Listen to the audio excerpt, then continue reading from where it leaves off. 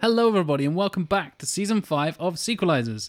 I am your host, as always, Jack Chambers, and joining me, my one-time and all-time sequelizing compatriots, Mr. Matthew Stockton. Go climb a rock. And the jetpack-wielding fellow sequelizer, Mr. Tim Matum. My boots need more fuel. There we go. Oh, that's a weird reference to the opening scene of this film. Yeah. That feels like Mission Impossible 2, but worse. Oh, dear. Middle-aged impossible. Hey, there we go. There we go. If you hadn't already guessed by the title and the little pictures and everything like that, we're fixing Star Trek V, The Final Frontier this week. I do love a film that says final and a franchise that has, another 8 films? Yeah, God, yeah. The various reboots and mashups and crossovers and time travels and whatever the fuck else. And yeah, it's like Final Fantasy. The original plan was for that to be his like final RPG game that he ever made. He was like, oh shit, it's really successful. I guess I'll make 16 more of them. Yeah, sure, why not? That's like one of the longest running game franchises ever. Mm-hmm. And Star Trek is probably one of the longest running sort of... It's one of the longest running properties. Certainly. Yeah, properties in sort of Hollywood and pop culture these days. And yet not one of the most successful. Yeah, because you talk about like the Marvel Cinematic Universe has grossed trillions of dollars and Star Wars has made trillions of dollars and everything owned by Disney makes trillions of dollars. It's like, Paramount, go fuck yourselves. Just Star Trek made dozens of dollars. gently chugging along. Yeah, for the last 54 years or whatever it is. Like, it's a long fucking time. Fun little fact. I share my birthday. We're talking about famous birthdays we shared on a little Patreon bit. Yes. A few weeks ago. I share my birthday with the original series. Oh, right. It debuted on the 8th of September 1966, which is 24 years before the date of my birth. Beginning of September, you're kind of well timed to have a lot of series kick off. Because There you go. Yeah. Maybe I share it with other ones, but that's the only one I give a shit about. Yeah. So yeah. Star Trek V. Star Trek V. Not Star Trek good. V. Not this good. was, we should point out, this wasn't our pick this month. Or this week, I should say. This was Mark Honeyborn, I believe, who chose this one. So thank you very much for the suggestion. Because Star Trek's one that we've been meaning to come back to at some point. And thankfully, rather than us going, oh, what do we do? Do we choose something that we're not sure about, or do we jump in with something else, which we can come back to later? It's like, no, someone's decided for us. Problem solved. Because there's a lot of places you could go and say, here's where the rot sets in. Yes. Or here's where we're putting down we're planting our flag and saying we're going to do this one. It's particularly a weird one because the first film is bad in this series. Yeah, it is. Yeah. It's not great. It's a really tricky one. Because the general rule of thumb, which isn't entirely accurate, is that every even-numbered film is a decent film and every odd-numbered film is a bad film. That is largely inaccurate. But it does sort of flow a little bit. You can kind of go, oh yeah, a bit weak, a bit stronger, that sort of thing. But Star Trek V has a lot of issues. Yeah. And Mark mentioned in his message, I'll give him a little quote here. As he is probably most think Khan, Search and Voyage work nicely as a tied together set of films, tiding nicely as their respective ends and beginnings, and the death of Spock and his resurrection tethering together 2 and 3, and the exile on Vulcan being the tie between 3 and 4. Having the rest of them, getting a new ship, seeing what she had was a tentative link, as some of you may know, it was not the film it was supposed to be. So given the previous films and the next, how would the sequelizers work the final frontier into the narrative of this 6-movie run from the motion picture up to Star Trek 6? See, I like this because it added a little caveat to, and spoiler alerts, Matthew Stockton is fixing this one because he's the biggest Trekker of the three of us by a long shot. It's true. And I think just before we started recording, I've talked about a lot in this series. First time I'm doing sequelizing in terms of scripts and stuff, and kicking off with Dark Knight Rises was my perfect jumping off point for me because that is a film I'd been sequelizing in my head for years at this point. This is your Dark Knight Rises, Matthew. It's one of them, certainly. Yeah. I'm sure you have quite a few of those, knowing your history with the film and the television. No, this is one I've been quietly defending, saying there are ideas in there that are interesting, and at the same time saying I can definitely appreciate this is not a good film, and it's very frustrating. And here's what I would have liked to have seen. Not necessarily what I would have done differently, because obviously the nature of being a director at that point hadn't come to me, or even a writer. It was, I would have preferred to see this, which is, let's face it, in earnest, the most sequelizer you can be from a fan point of view. Absolutely, yeah. It's then you start getting the logistics of, yeah, but how do you do that? Which is why despite the fact that I'm like, oh no, I know what I would do roughly, because the key thing to me isn't, well, I'm going to reboot the whole fucking thing and it's going to be whatever. It's like, well, no, because I like Star Trek 6 a lot. How do you fit it between 4 and 6? I need it to be a good standalone story that also threads the two reasonably well. Which the original, as in 5, does not do. No. At all. You can go straight to 4 to 6. It makes no fucking sense in that timeline, or canon doesn't do anything. It's just like, let's go and see God at the center of the universe. Right? Okay. Why? Reasons? Yeah. I rewatching this, which we did for the commentary, as we've mentioned. We did. Yes, yeah. We have a patron commentary. You can go and check out. Because the Star Trek films I'd always kind of absorbed piecemeal, and they'd been the kind of thing that would show on a Sunday afternoon on British TV, and so I'd sort of osmosed them like that. I'd kind of got bits and pieces, and I was never a big enough Star Trek fan to watch it fairly regularly, but also kind of not care about what order the episodes were in. Also because we were growing up at a time where the internet wasn't available, and so you couldn't easily check that kind of thing unless you were really plugged in. And so I was surprised rewatching this how many of the terrible things that I remembered from just the original Star Trek movies all happen in this film. Yeah, that's fair.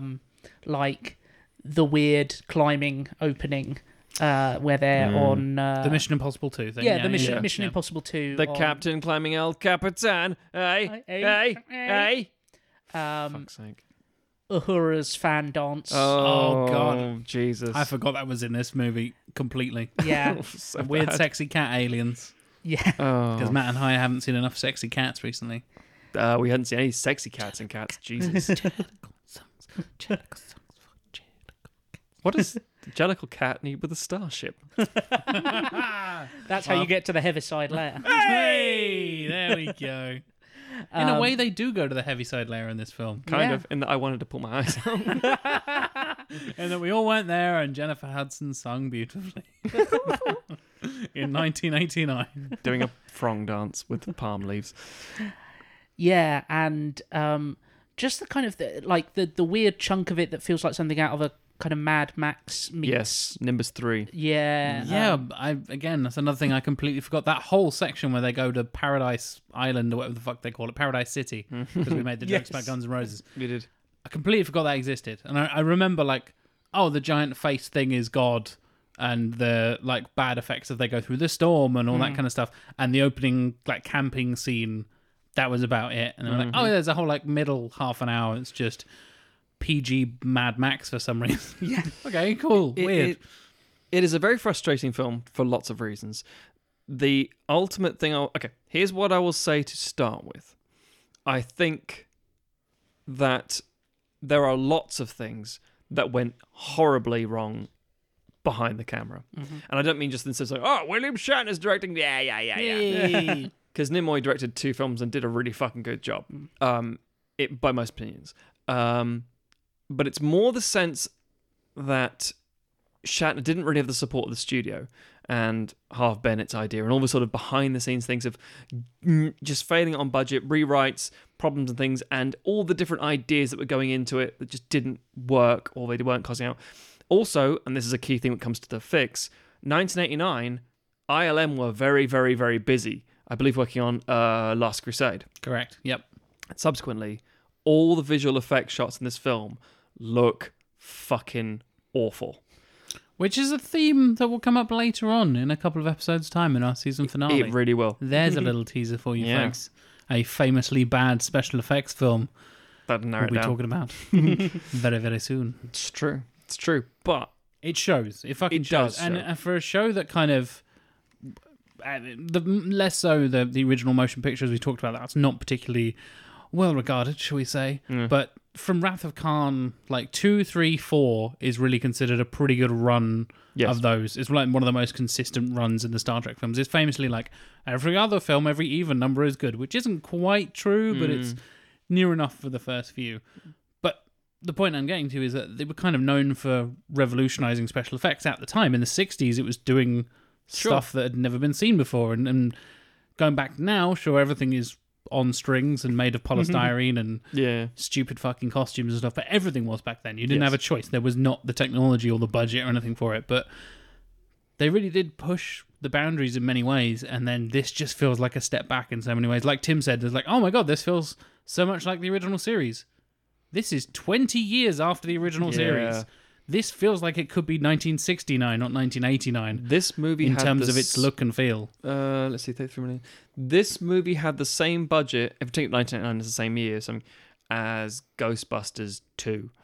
And There's another film we've sequelized. Yeah, and it's like, obviously I know one set in a city and things like, but everything in that film looks good still, because of the nature of the effects being the way they are. You don't look at Ghostbusters and think, fucking hell, this looks 20 years older than it is. It's Kirk falling down the mountain and Spock chasing after him.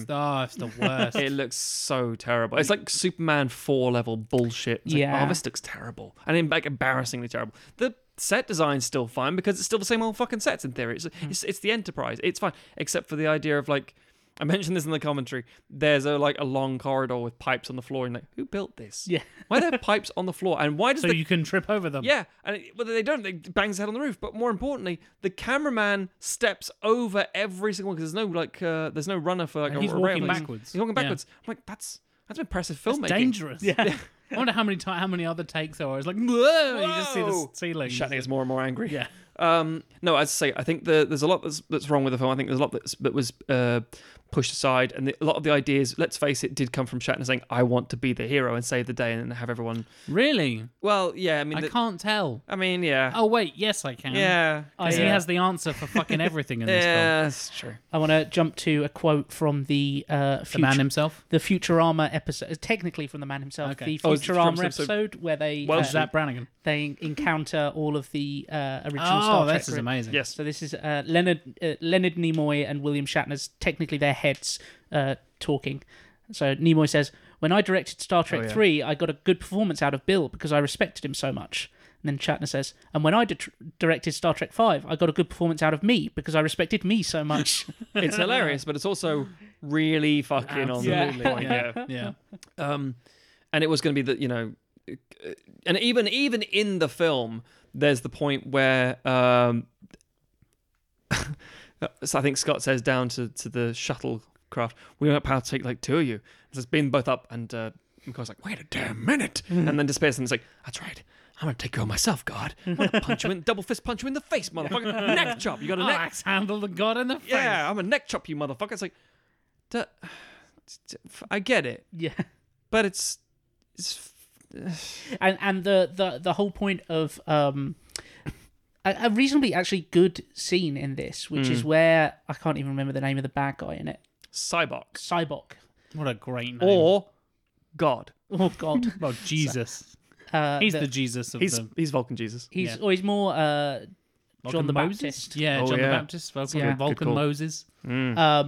So there's a scene where he is sort of confronting the core trio with their fears and their I thought you were insecurities. going to go straight in with Cybok of Arabia. Fucking hell. We rides in for hours. Fucking I hell. love this scene, Tim. So do continue. Yeah, and with McCoy, he deals with his like father having passed Oh, away. Yes. And it's not quite clear whether that's recent or in the distant past. But it's a good scene, and like DeForest Kelly acting DeForest Kelly's motherfucker. acts the hell Maybe out the of it. best scene in the film. It is, in my opinion. Yeah. And then with Spock, he flashes back to his birth and like his original Weird, but sure. like his problems of being half human, half Vulcan and stuff like that. And then he comes around to Kirk, and Kirk's like, "I have no fears, I have no flaws. Your tricks won't work on me, Cybok." And he's like, fair enough. Yeah. Conjurer of spirits and wizard, leave me be. I do like though that we like. Oh shit! What's Kirk afraid of? I want what's fucked him up, and the answer is you don't get to see my pain. Yeah. And part of me is like, no, I do like Kirk saying, All his bastard half-alien hybrid children spread across the galaxy asking for Just- like... literally a mountain of hands reaching up to grab him, and they're all just saying, "Father!" Yeah. like an Akira style. That would have been dark as fuck. That would have been good. Imagine him like he falls in. He have the vision of him like snogging a sexy green lady, and then she transforms into just like a pregnant green lady, and then he's like as he lays down in bed like stressing out, he's just consumed by alien hands of the many bastard children. See, I think Kirk isn't as dirty dog as we make him out to be. I think he just likes making out, and then He likes kissing. He likes getting to second base, and then he's like, "I've taken it far enough. God's watching." Literally. Yeah. No, I must Big admit, old face on that planet. He's watching. I think there's an easier fix for this, because we actually do see what the worst case scenario is for Kirk, and the only time he really falls backwards and stumbles is in Star Trek 3 when he's like, "You Klingon bastard, you killed my son." That's his pain. His son died because he was a reckless kid who was like him, and it's like, oh yeah.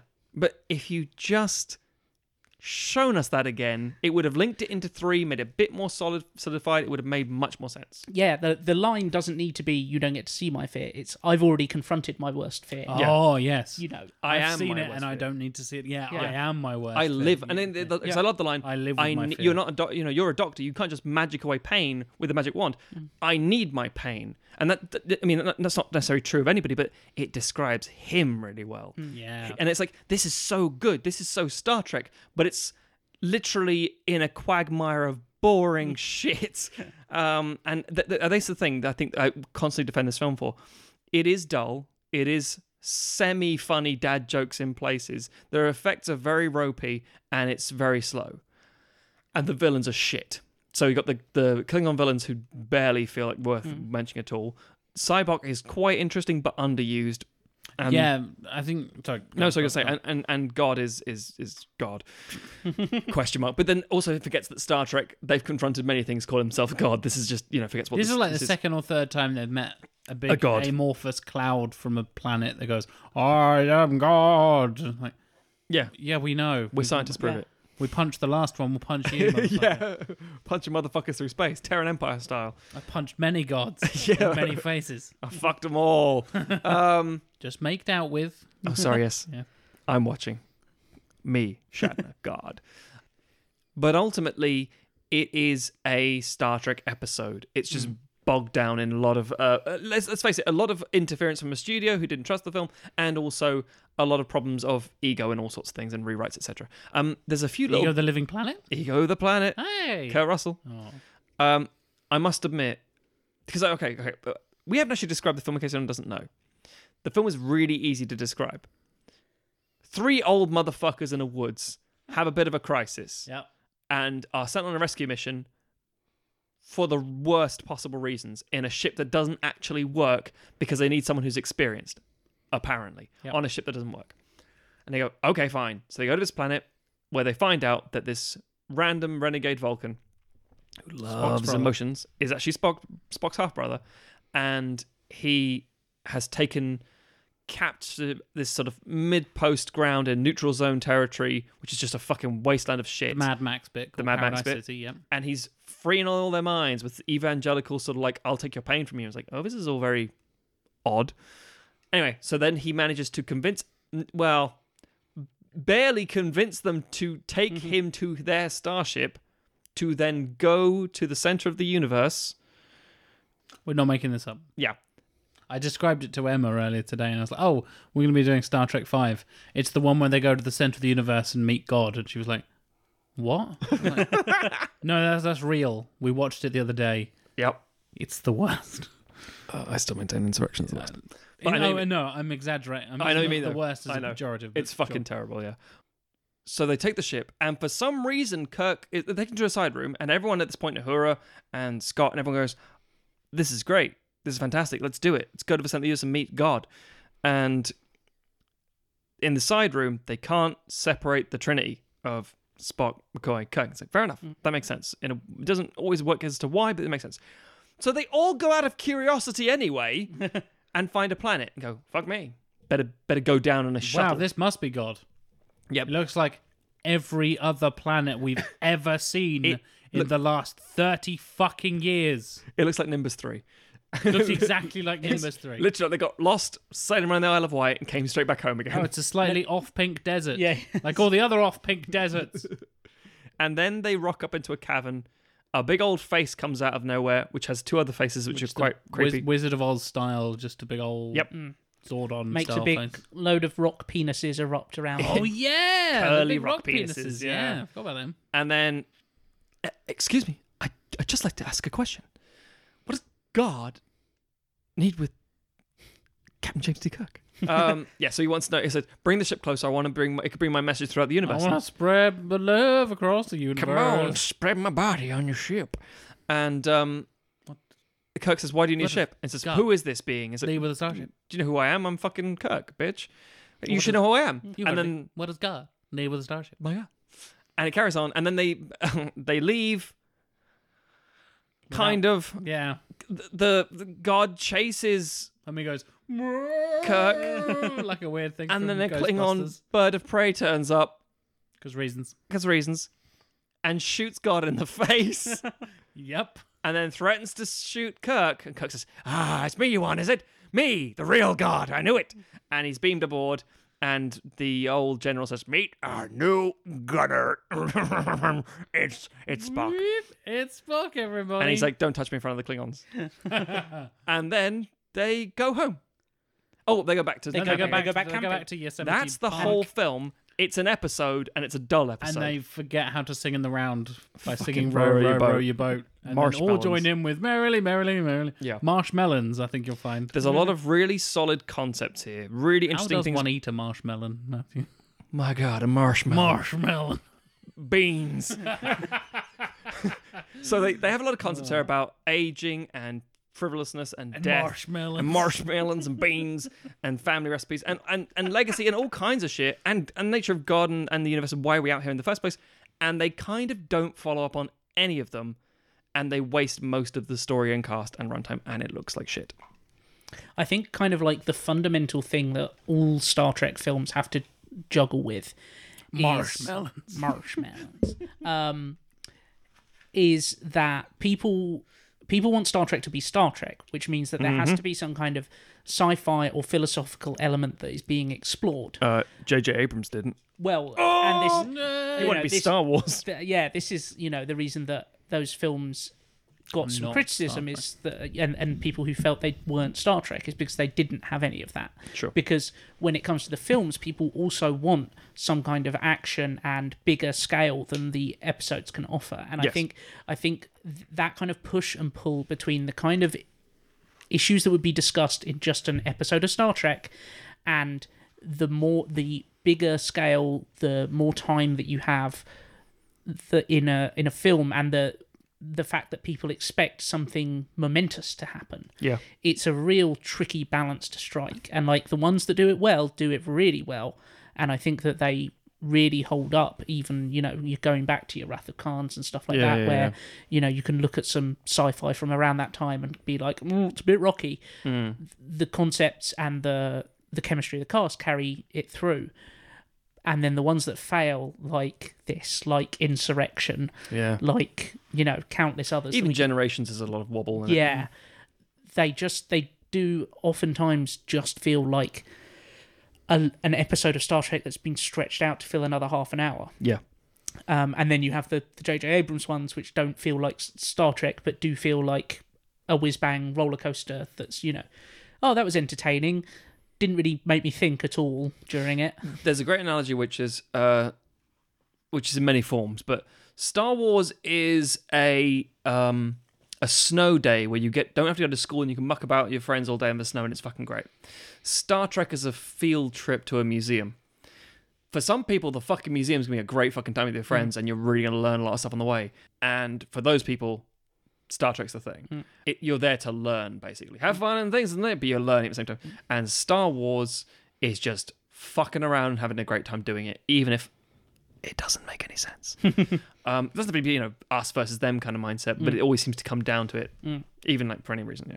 I think you touched on it earlier on, Matt, and Tim, you kind of mentioned it as well, is the problem with this is it tries to touch on those philosophical ideas, and in theory there's some great points in there that it could really delve into. The idea of this connected galaxy and all these different philosophies and beliefs being connected through Starfleet and the Klingons and the Vulcans and all this kind of stuff would feel like you would really bring together different religions and different ideas and different concepts and all this kind of stuff. And exploring the concept of God in a sci-fi setting is a very interesting thing to do. And talking about, like you mentioned, Matt, like the idea of them being an aging crew and them dealing with that and dealing with their fears and their anxieties and, oh God, we're the old guys now and all this kind of stuff. Now just shoot God in the face. Like, wait, you were so close to getting something really interesting. And like you hear, if you take the like elevator pitch for this, of like they go to the center of the universe and they meet God. I'm like, okay, first of all, what the fuck? But second of all, like, I guess that kind of sounds like Star Trek. Sure. What else? That sounds less like Star Wars and more like Star Trek. It's got that hint of that philosophical, bigger picture, existential question that Star Trek often poses. Sure. And then they just fucking do nothing with it. And it's like, oh, he is just a big face on this planet, sort of. Yeah. Is he an alien? Is he a god? I don't know. And it doesn't... Nothing. We like, just shoot him. Yeah. that part of it is so brief. There's like 10 minutes where they actually spend like, here's God, what does that mean? Here's us confronting him, turns out he's not real. 5 minutes is them walking through that fucking desert. It's such a long 'Cause walk. It's literally just, I assume it's shot in like Arizona or whatever. And I was going to say shot in real time. probably. You Yeah, just probably see is. their feet walking down sand dunes. It takes a long time. And then a shot that just holds on them walking into the distance Yeah. for like 2 minutes. In the commentary, we have a bit where they're walking down the mountain, and it's Cybok leading Kirk, McCoy, and Spock. And we see a close-up, as Jack mentioned, of the floor. Oh, God. And this sort of scuffling as he comes down the mountain, sort of stabilizing a bit. And you think, oh, okay. And it hangs for a few seconds. Oh, there's another one. Shit. Wait, are they doing all four of them? And a third one comes down and think, oh no, they cut the fourth one off. That's an interesting move, Shatner. But the interesting thing about the edit is a part of this interesting thing about why the film is the way it is. But also that 10 minutes on Shakari was meant to be huge. Remember, like a big fight with rock monsters and the crew being brought down to hell, and Shatner, or Kirk, I should say, sorry, punching the devil in the face. Shatner. Yeah, so all kinds of shit was going to go on, but obviously they're like, no budget. But we can probably film Punching it. the devil in the face. Yeah, so Sounds fighting the devil. Fucking amazing. Kirk- Sign me up See, for that shit. That's how you finish the thing. It's like, what's the elevator pitch for Star Trek 5? Well, what happens is the crew go to the middle of the universe and they find God. Oh, okay. But it's actually the devil and they'd fight him. Okay. That sounds fucking ridiculous. I'm on board. Who's playing the bad guy? Shakari, by the way. That's why I mentioned this. Shakari is an in-joke, apparently, from the crew. Really? Yes, because the one they wanted to get, they couldn't get because he was busy doing Raiders of the Lost Ark. Sean Connery. Oh, fuck off. You look how Cybok Fuck looks and off. everything. It was supposed to be Sean Connery, apparently. I mean, that makes sense. It makes complete sense. Makes a lot of And sense. Connery being a Nimoy brother would be like really interesting and being like emotionally over the top. And it's like, Yeah. that'd be really interesting. Again, we should. It sounds I'm silly. from the Scottish part of so Vulcan. You should go north enough in Vulcan, you'll find. lots of planets have a Lots of Scotland. Oh, you beat me to I it, like Tim. it. You beat me to it. So it's interesting because when this film, and we obviously think now, oh yeah, Star Trek 5, piece of shit. When the film was being released, because Star Trek 2, 3, and 4 had built such momentum and been so good, Star Trek 5 was tipped to be potentially the biggest release of the year, fiscally and the box office and everything. That's crazy to think of now, but they were like, you've had enough of a run-up at this thing. It's another adventure. Shatner's directing, that's a big thing, because What Nimoy... could possibly go wrong? What could go wrong? Everything. Batman. Batman, Shatner. Crusade. Shatman. Batman versus Ghostbusters 2. Shatman. Yeah. skibidi. I'm a Shatman. My God. I punch the devil in the face. So effectively, yeah, it's actually a really disappointing release, and thank Christ Myers came back for Undiscovered Country, because 6 is a fantastic movie in my opinion. I really think 6 I is like one of the 6 best a ones. lot. Yeah. Yeah. If I had to rank them, I'm not going to, but I'm going to do just the top 3. It's Wrath of Khan, First Contact, which is 8, which is the Borg one, Yeah. time travel, Yeah. First contact. Good. and then Undiscovered Country. Nice. Yeah. No, There's some other ones in there I really enjoy and stuff, but they're my main. no Into Darkness, boys. there, man. Into Darkness is interesting. It's That fine. might come up later It might, to be in fair. sequelizers. Interesting I hate with that the movie. Abrams stuff. Star Trek Beyond also feels a bit like a TV episode that's Very much so. bigger visual very effects. much so. But the questions that it asks, I really fucking like the questions it asks. I like Beyond a lot. yeah. Yeah. And that's the thing. If it asks the right questions, even if it doesn't get to the right answers, the fact that it reaches is more important to me than going, fuck it, it looks nice. We're doing a fucking thing in a canyon with Especially for Star Trek. tagging You can get people. away with that shit with so many other, like, generic sci-fi franchises or even Star Wars, because Star Wars in a lot of ways, it occasionally dip into, like, philosophical concepts and existential It's concepts. fantasy. It and stuff. can't avoid it, really. Yeah, exactly. But you can kind of get away with it being a big popcorny kind of flick a lot of the time as well. Yeah. Star Trek is so entrenched in socio-political commentary and political intrigue and Satire and everything like that. satire Yeah. and existential crises and Mm-hmm. personal crises and fear and introspective ideas and philosophical ideas. It's the thinking man's sci-fi kind of thing. There's so many tick boxes you need to yeah. get to make a, invoke commas, Star Trek film. Yeah, exactly. And I hate to say this, because of the kind of Star Wars films we've had over the years, what constitutes as a Star Wars film is actually quite difficult to, quite easy to define in theory. It's just like, well, Set in that universe, I guess. it's in the universe, that's why it's a Star Wars film. Problem solved, moving on. Yep, exactly. I know I get a lot of hate for that sentence, but fuck 'em. We're not wrong. It's interesting. We obviously talked about Shatner and Kirk's love interests across the original series. They actually put in so much of the like raunchiness and some of the like more daring costumes and stuff, purely so that the standards and practices at the time would pick them up on it and be worried about that rather than worried about the political content that they were putting in the episodes. They'd That be makes like, sense. let's put in some tasteful side boob, and then they won't worry that we're going on about the we're worrying about the Vietnam War. Yeah. It's interesting because there's a lot of seedy stuff that obviously stays in. You're like, this is kind of grubby. It doesn't. To be fair, when you walk into the cantina, as it were, on Nimbus 3, remember the commentary Jack said, "This is kind of Star Wars." I just started singing the Yeah. Cantina theme, and it pans around the different things, and it's like the famous scene in the 1977 Star Wars: New Hope, where you see like, oh, that's just a Wolfman mask. There's speaking of the devil, there's a devil in the corner. There's literally a devil guy. Yep. And it's just like, okay, it's just a bunch of blokes. There's a 3-boobed cat lady strip dancing. Did all it over before the place. Total Recall? Yes, we were talking about this we realised like this is a year before Total Recall. They got the 3 boobs in first. Kirk throws a woman into a billiard table made of water and just instantly dies.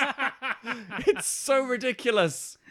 And speaking of like grubby and seediness of this movie, I have a real problem with the fact that the primary plan to get into Nimbus 3's Paradise City to save the Romulan, human, and Klingon ambassadors from the crazy renegade Vulcan is to steal some horses from some people in the desert by making their senior communications commanding officer take off all of her clothes and do a nudie dance. So when they come close enough, they go, ha ha ha! You randy dickheads, we have guns. And they go, oh, I've never seen a woman before. And she says, I've always wanted to play to a captive audience. Ha ha ha! It's a pun. Now where's my uniform? And they put on some rags, I assume incinerate those people, and ride the horses into the middle of the place and say, they just shine a spotlight on them and go, oh, that's not one of us. we've been made quickly. That's a bloke with a towel around his head. Uhura, have you got back in your clothes and in the shuttle? Yes. Land the shuttle. Why didn't you just It's so stupid. There are so many problems with this film, and it's not that... Yes, okay, I mean, the huge intrinsic problems of pacing and design of, to be fair, a lot of the costumes and things. God in general, and the visual effects. It's the shit that stands out in your memory, like, why did they do that? And you just remember this one horrible scene every now and again. Although every now and again there's like some good moments where you get like the prison break thing. I like them in the brig, and then saying like it's the most amazing prison we've ever built in Starfleet. It's like ridiculous, like fucking fluorescent light bulbs to me. And then the classic. Oh, and we also of course realized, as we always know already, But specifically in this movie, McCoy is a massive racist. Absolutely. If you transpose anything he's saying about Vulcans to, I don't know, an Asian person or a black person, it becomes genuine hate crimes. But we all love him because he's a crotchety old cowboy. Talking of like inexplicable decisions, Oh, here we go. the Enterprise isn't built yet, but we're going to send you out anyway, is such a... Hate that. There's just It no just- one else. 'Cause There's we don't just have no- a full fleet of Yeah. fucking starships. Who else could we possibly send out there? And like they don't justify it particularly well within the film, but then they also do very, very little with the fact that the Enterprise isn't functional yet. It's kind of jokes every now and then. Yeah. But there's no... Scotty spends basically the whole film being like, "Oh, I can't do the beaming up because there's this Enterprise. You know, we were fixing it like 10 minutes ago, right? Okay, you beam them up two at a time. Does it matter? Just do the It's thing. like It's there's... fine." And there's so, like, your bloody Star Trek writers, like, there are so many other ways that you could justify, like, the things that it's used to justify could easily just be like, oh, well, this is just a planet with a lot of interference in its atmosphere. Or, or nebula they've shit. set up shields around Yeah, the thing. there's a And- nebula nearby. Is the classic one. And you've justified that little plot point that you had to make without turning, like, what is one of the kind of iconic ships of science fiction into this kind of running joke. It's like... It's like the Winnebago of space. It's like, but it's new. Yeah. How could it be this shit? Yeah. Because they get a brand new one at the end of 3, don't they? This is the brand They're new assigned, one. yeah, the Enterprise A or whatever it's called. Like, I know they finished the outside but hadn't finished the inside. It's not how I imagine cars are built. Yeah, we build it from the outside in. We build the shell and then we put a warp core in there Somewhere. through one of the keyholes. It's for ejecting later. That's Yes, all it's ever for. Yeah. We've got to eject the warp core. And it's the stupid thing of, like, they don't even having this be the top of the line Starfleet ship would then justify the plot of, like, oh, okay, they had to get the Enterprise to come, like the Cybok and his lot wanted the Enterprise specifically because they needed this top of the line ship to get to the center of the universe. Yeah. Like, none of that, like, there's no explanation as to why no one else has really gone into the center of the universe before. It's just like, oh, everyone's kind of scared of it, we guess. And then they imply that, like, oh, ships have gone there before, but we've lost contact with them. Why? Yeah. Why didn't they just shoot God in the face and leave? Yeah. Because they all have the same fucking photon torpedoes and... Or why didn't God Phase use of- them to escape if Bring Yeah. the ship Shatner's closer. the only person Yeah. who's willing to turn the around only- and go, The only... But so he should have been why? able to convince anyone else. So one of the other ships that had gone in there previously, Yeah. as you said, Tim, he should have already escaped on a ship anyway. So what were the ships that had been in there before? Either they shot God in the face or they got convinced. okay, but neither of them. I also I'm have a about to theory. no prize this. Oh, okay. Okay, so ships have gone there before, and God, in inverted commas, has escaped before. We know and what you those are all the gods that they met in the Oh. original series. And I this have many one, faces. this one is the dumbass one. Like there was a whole species of them, and this is the interesting. stupidest one who's left there alone. Is this the Wheatley from Portal 2? yeah, And that's a Futurama episode as well. Then there's a planet of floating space gods, and they meet him, and he's like, "I am your god," and it's like, "Willie, come home for dinner." Shut up, Bob. Yeah. Floats off to his giant fart cloud mother. See, I think ultimately that it could work. You could literally say that it's just a barren rock that everything just goes crazy and just crashes onto the surface or something. Or alternatively, the only reason it's got powerful enough now is because Cybok's been doing his, you know, I don't know, Spirit cosmic bomb link. type shit. Yeah, that could be something that is Lend me effectively your powering energy. it, so it's becoming more fused. And it's that classic thing of it feels like it needed someone to go through and give it another edit and just be like, hang on, why are these characters doing this thing? Why is this the decision that they make rather that beyond just this is the point we need to get them to? Yeah. It needs someone to go through and go kind of, but why? It's like they had the ending first, or at least the destination first. And they're like, "How do we get to the center of the universe?" It's like, Yeah. I don't know, and I still don't know. But here's the script. Fuck it. But we've started filming. And, Exactly. Yeah, and we have a deadline and a release date and a trailer, so might as well just carry on. and We've Bill's, already filmed the trailer. Bill's really excited about being able to sing "Row, row, row your boat." twice. and then forget what singing in the round is. 'Cause merrily, merrily, merrily, merrily. Merrily, merrily, No, merrily. sing it all in unison. Merrily. As soon as you get to merrily, merrily, you all have to sing it together. That's how it Row, works. row, row, row, row, Row, row, row, row your boat, row your boat. boat, row, boat. You know, that classic. I feel like I'm exaggerating far too much because I am, but still, it's like row your Spock. You know, row your boat. It's like nobody knows that, motherfucker. And as we pointed out so many times, they rag on Scott on Spock so many times, and he's like so versed in Shakespeare and shit. It's like, oh, I'm well versed with the classics. How come you don't know row your boat? It's a fucking children's rhyme, you dumb twat. The difference between the classics and nursery rhymes. Yeah. And we said the look on Spock's face is like he should just turn around if he's like giving into his emotions, say, "Name me one Vulcan piece of literature you." You said that in the commentary, didn't Yeah. you? Yeah. Just because it's like, look, McCoy, I get it. You're not special, motherfuckers. Yeah, but like you have again. I know that the universal translator mindset where everyone's speaking their own language is like. I just love the idea that. Do you speak a different language even if you were trying? No, and I'm not gonna learn. You wanna know why? America. Yeah. Yeah, whereas the kind of the utopian vision of Star Trek is like they should all be those motherfuckers who are out there and are like, yeah, I speak 8 languages, like, you know, Just in case. case. Because I want to be able to. I love the idea communicate that. with many- Well, actually, this is a point of contention. So I love the idea that Uhura does. She doesn't need a universal translator. She does it herself, and she's really good at it. However, there is a joke in Star Trek 6, which is actually, in my opinion, very funny. And Myers found very, very funny because he doesn't give a shit about Star Trek. That Uhura was like, she wouldn't do that. And it's like, I know, but it's funny. And that's usually a bad thing. The thing in question is when they're trying to stall the Klingons, and they got a Klingon dictionary in front of them. I know I'm talking about Star Trek 6 now instead of Star Trek 5, but bear with me. And it's the idea that she's trying to translate badly, and they're going, and they'll look at each other like, what the fuck is he saying? I don't know. Then they'll click a button, and they'll go, and the second they take the finger off the triggers, the transmitter, as it were, just immediately cut to, and it's hilarious for the fact that it's out of character, but it's very good. Unlike, I don't know, a nudie dance in front of 2 moons. 3 moons. Oh, God. 3 moons, if you know what I mean. Hey.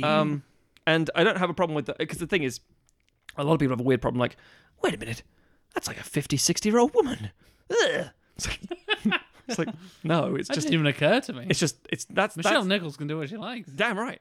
And it's just more that like, no, she's a fucking decorated officer. Yeah. Also, Where's Shatner's nudie done? no, because let's face it, We don't want to see that. nobody wants to see that shit. Not in the 80s. They have to take the girdle off. No, why is there a sort of budding relationship between Scott and Uhura that goes nowhere Yeah. and is never addressed ever again? Because it's the thing that obviously Abrams brings up is the Spock and Uhura thing that is hinted at for like 10 seconds in one of the original series episodes or films. I can't even remember at this point. Sure. There's a brief moment where they're like, hey, What up? except she like strokes Scott's face for about 10 seconds in this. She's just like, don't worry, you sweet. I've got to get back to my engines. Exactly, yeah. I'll be that's his. I'll You be in show my me bunk. things. Like I'll go and have a wank at the engine room. Now you've touched me, woman. I Like, mean, admittedly, as much as Star Trek original series is a lot of like, oh, Kirk's fucking the world, I should point out I want to say the second or third episode of The Next Generation, they'll get infected with like a love virus. oh yeah, they and do. Tasha Yar goes mental and fuck Data. You would though, wouldn't you? Well, everyone would. Yeah. Yar was all right. But the point was that it's just a Star Trekky thing because it had to somehow spice it up for TV, and it's like, all right, okay. But in the movies, it just feels so weird. It feels very much like Age of Ultron having Bruce Banner and Natasha yes. get together, and it's just like, I can see why they're trying to pair them up, and I kind of get it, but it also doesn't fit. yeah, it's just this kind of awkward. It comes out of nowhere. Yeah, it's trying to match pillows in the house. Sorry, there's a concept about people who are in a relationship or couples, and they're like, if they have a single pillow that doesn't fit, you go, huh, this should be a set. I feel like we have to get that set. It's like, no, it could just be on its own. No, It's needs to be- It's the It stands out. like we're getting near to the end of our series. We've got to pair everyone up. Yeah. So now Neville Longbottom is dating Hannah Abbott.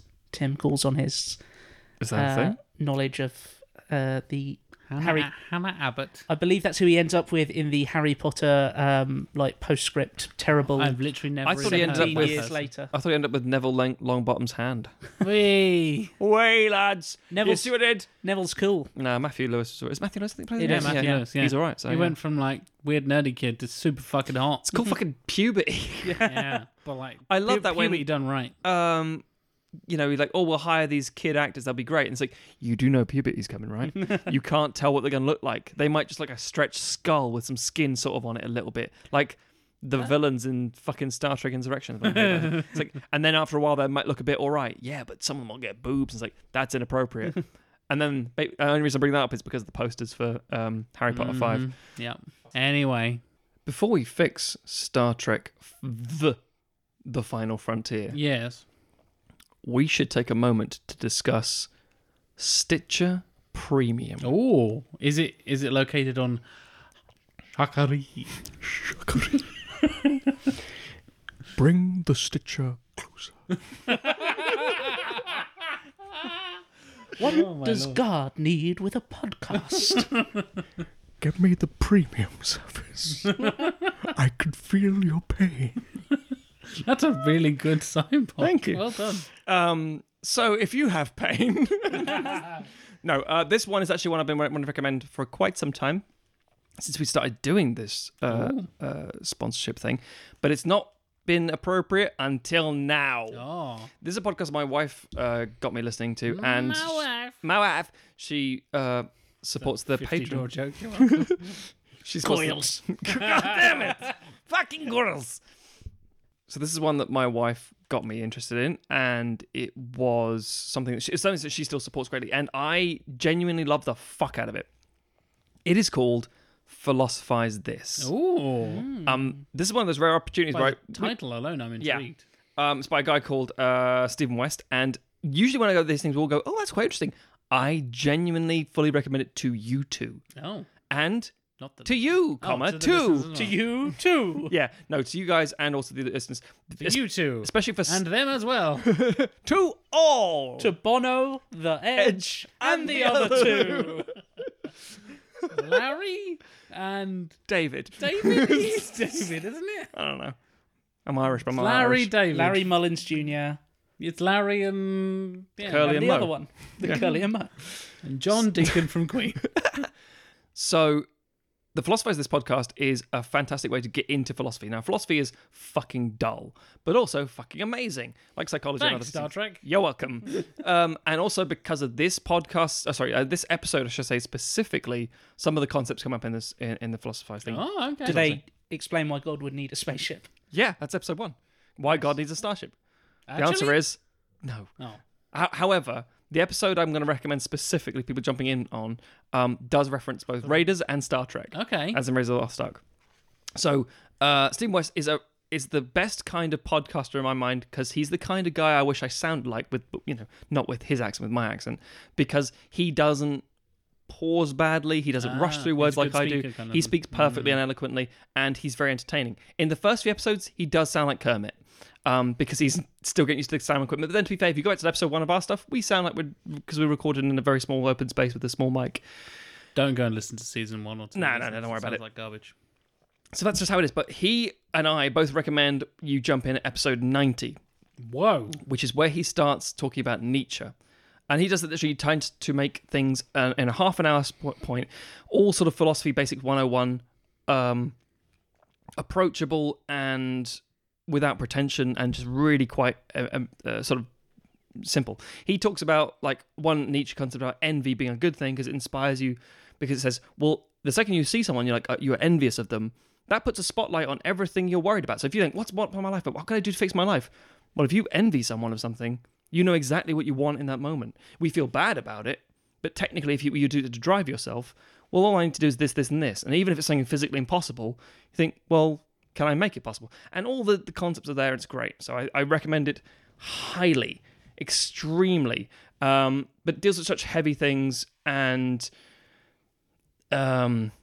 just very, very deep concepts and I'd like to point out from all national. It's not just the standard Western Aristotle, Plato kind of standard Greek Western philosophy. It also covers the I Ching and Lao Tzu and that sort of stuff, and also African philosophies as well. The first episode is about the idea of all thoughts. I can't remember what it's called specifically, but all thoughts coming out of Africa specifically, and everything else going from there. And it's just really fascinating, really interesting and engaging, and I genuinely recommend it highly. Now, If people want to get hold of this amazing podcast, but for slightly perhaps at a premium level, but also at cheaper than they normally would. How do they do that, Matthew? It's a good question. Well, you'd have to steal a starship, and then you'd have to breach the boundary, the barrier. And once you get through the barrier to the Great Shockery, then you can get to Stephen West's house. But better than that, you can just go to Also known Stitcher as Premium and bank me down to the Paradise City. Thank you. You can go to stitcher.com/premium and you can opt for either the monthly rate of $4.99 a month or $34.99 a year, and you can then enter the code Sequelizers, you know how to spell it, and you'll get a discount on a free month on us. And I genuinely recommend it. It's 138 episodes at the minute. I'd go for all of them. They're fucking great. Start on 90, work backwards and work forwards, what you wanted to do. Interesting. Learn some shit. As you've been talking already, I'm I prepared. feel like I've done my job. And if you two do the same, hit me up on Twitter. We'll talk about it now. Because as you're about to hear, I'm about to inject a fuck ton of Nietzsche into Star Trek. Before you get carried away, Matthew, and get into your delightful, philosophical, and indeed deep, interesting pitch, Yeah. we do have a responsibility to discuss the Rotten Tomatoes scores of this delightful film. Yeah. And I have a little interesting twist to it. Would you care for a rotten tomato? I would. Romulan ale tomatoes. Yeah, I'm ready. What's the twist? I'm not going to be doing all 13 Star Trek films because fucking hell, we'd be here for another hour and a half. Yeah. Put it in order of rating of these 13 movies. Fucking hell. So let's keep it simple. Okay. And as you touched on, Matthew, as we've all touched on, and as Mark originally touched on, Stop us touching things. lots of touching in the Paradise City. It's because we're in touch Yes. with our fans. So, Rotten Tomato scores, Matthew and Tim. Okay. For Star Trek 4, Voyage Home. Star Trek 5, The Final Frontier. And Star Trek 6, Undiscovered yeah, Country. 4, 5, 6. 4, 5, 6, please. IV, V, VI. Correct. I'm going to just bash this up quickly and not think about it. 74. For Voyage Home. Yes. 23. Okay. 80. Okay. Tim? I Any am advances? going to go 86, Okay. 39, Okay. 68. Ooh. I like how you don't see this audience, but Tim's hand Tim like was- a DJ. He was throwing down some rhymes. Very fucking cool. Tim, you're the closest with Star Trek 4, The Voyage Home. Yes. 85% for The Voyage Home. Yeah, yeah. And Matt, you're much closer on 5 and 6. Okay. 22% for The Final Frontier. Yeah. And 81% for Undiscovered Country. No. Yeah. Undiscovered Country is better than Voyage Home. So, would you like to guess, again, here's my twist, Okay. how many, or if you prefer, which of the Abrams movies are higher rated than Star Trek 6? So that is 81%. How many of the Abrams, the trilogy, as in 2009 Star Trek, 2013's Into Darkness, and 2016's Beyond, how many of those are higher rated than 81%? The Kelvin universe. The Kelvin universe, the Kelvinverse, exactly, yes, yeah. How many of those are higher rated than 81% currently on Rotten Tomatoes? I'm going to jump in there. Okay. I'm going to say all of them. So I was going to say the same thing. Unfortunately, you are correct. Yeah. Yeah. There's no fucking way Into Darkness should be higher than this. Star Trek 2009 has a 94%. Ooh. I mean, I really like that. I liked movie. it, but 94? fucking hell. Is that higher than Die Hard? I mean, it's around that kind of level. Fuck isn't it? me. Die Hard's like 97 or something ridiculous. Isn't Okay. it? Into Darkness is 84, which is fucking too high. Like 20 points too high, in my opinion. Into Darkness has far too many problems. Into Darkness, Universe-breaking problems that make Created no fucking sense. the thing that removes the need for starships. We're just Interplanetary fucking beaming. diseases with his super blood. And also Fuck cures off. death. Yeah. They cure death Yeah. and make transporters negligible. Fuck you. And Beyond, 86. Yeah, I think, yeah, okay. Yeah, weird to me. That just melted my brain a little bit. It's a little unusual, isn't it? Because again, Undiscovered Country is one of my favorite Star Trek films because it's Cold War and it's Star Trek, and it's also space racism, and it's like, Kirk, you're a racist, man. Spacism. Yeah. Spacism. So First Contact is 93%. I'm just gonna No, pull out some you numbers. agree with yeah. So this is I agree with that. Yeah, this is a bit fun. First Contact's fucking fantastic. Motion picture 42. Wrath Wrath of Khan. the director's cut is a bit better because the visual Yeah, effects are better. But yeah, sure, it's Wrath fucking of Khan 87. I think that should be higher. Higher. That's an all-time That's classic. the I had best. assumed that would be the 94 or something. yeah, because that's yeah, widely renowned as the best. yeah. It looks cheap, but fuck, it's good. Yeah. Search for Spock, 80%. Then we've already talked about 85 for number 4, number 5, 22, number 6, 81. Yeah. Generations, 47. No, I think the Probably a little 50, bit 60 is higher. probably Yeah, a little fine. bit higher than that. First Contact, 93. Yeah. Insurrection, This better be fucking low. it's not as low as it should be. 55. No. Yeah, it should be no. lower than that. Nemesis, Nemesis is interesting no, it's not. It's bad. because it's got some ideas going, but Bad. it's dumb. Fuck you, Tom Hardy. 38% for Nemesis. I made some people. Whoa, lower than. Yep. I made some people watch the trailer for Nemesis the other day. Were You they Hardy forced it fans? upon them I like did. a Clockwork Orange scene. Yeah. Was that like 2002 or some shit? Bang on, sir. Oh well my done. God. Yes, yeah. That's a- Nemesis, not good. 18 years ago. Yes. We are old. So very old. Don't worry, we can address that in our Star Trek pitch.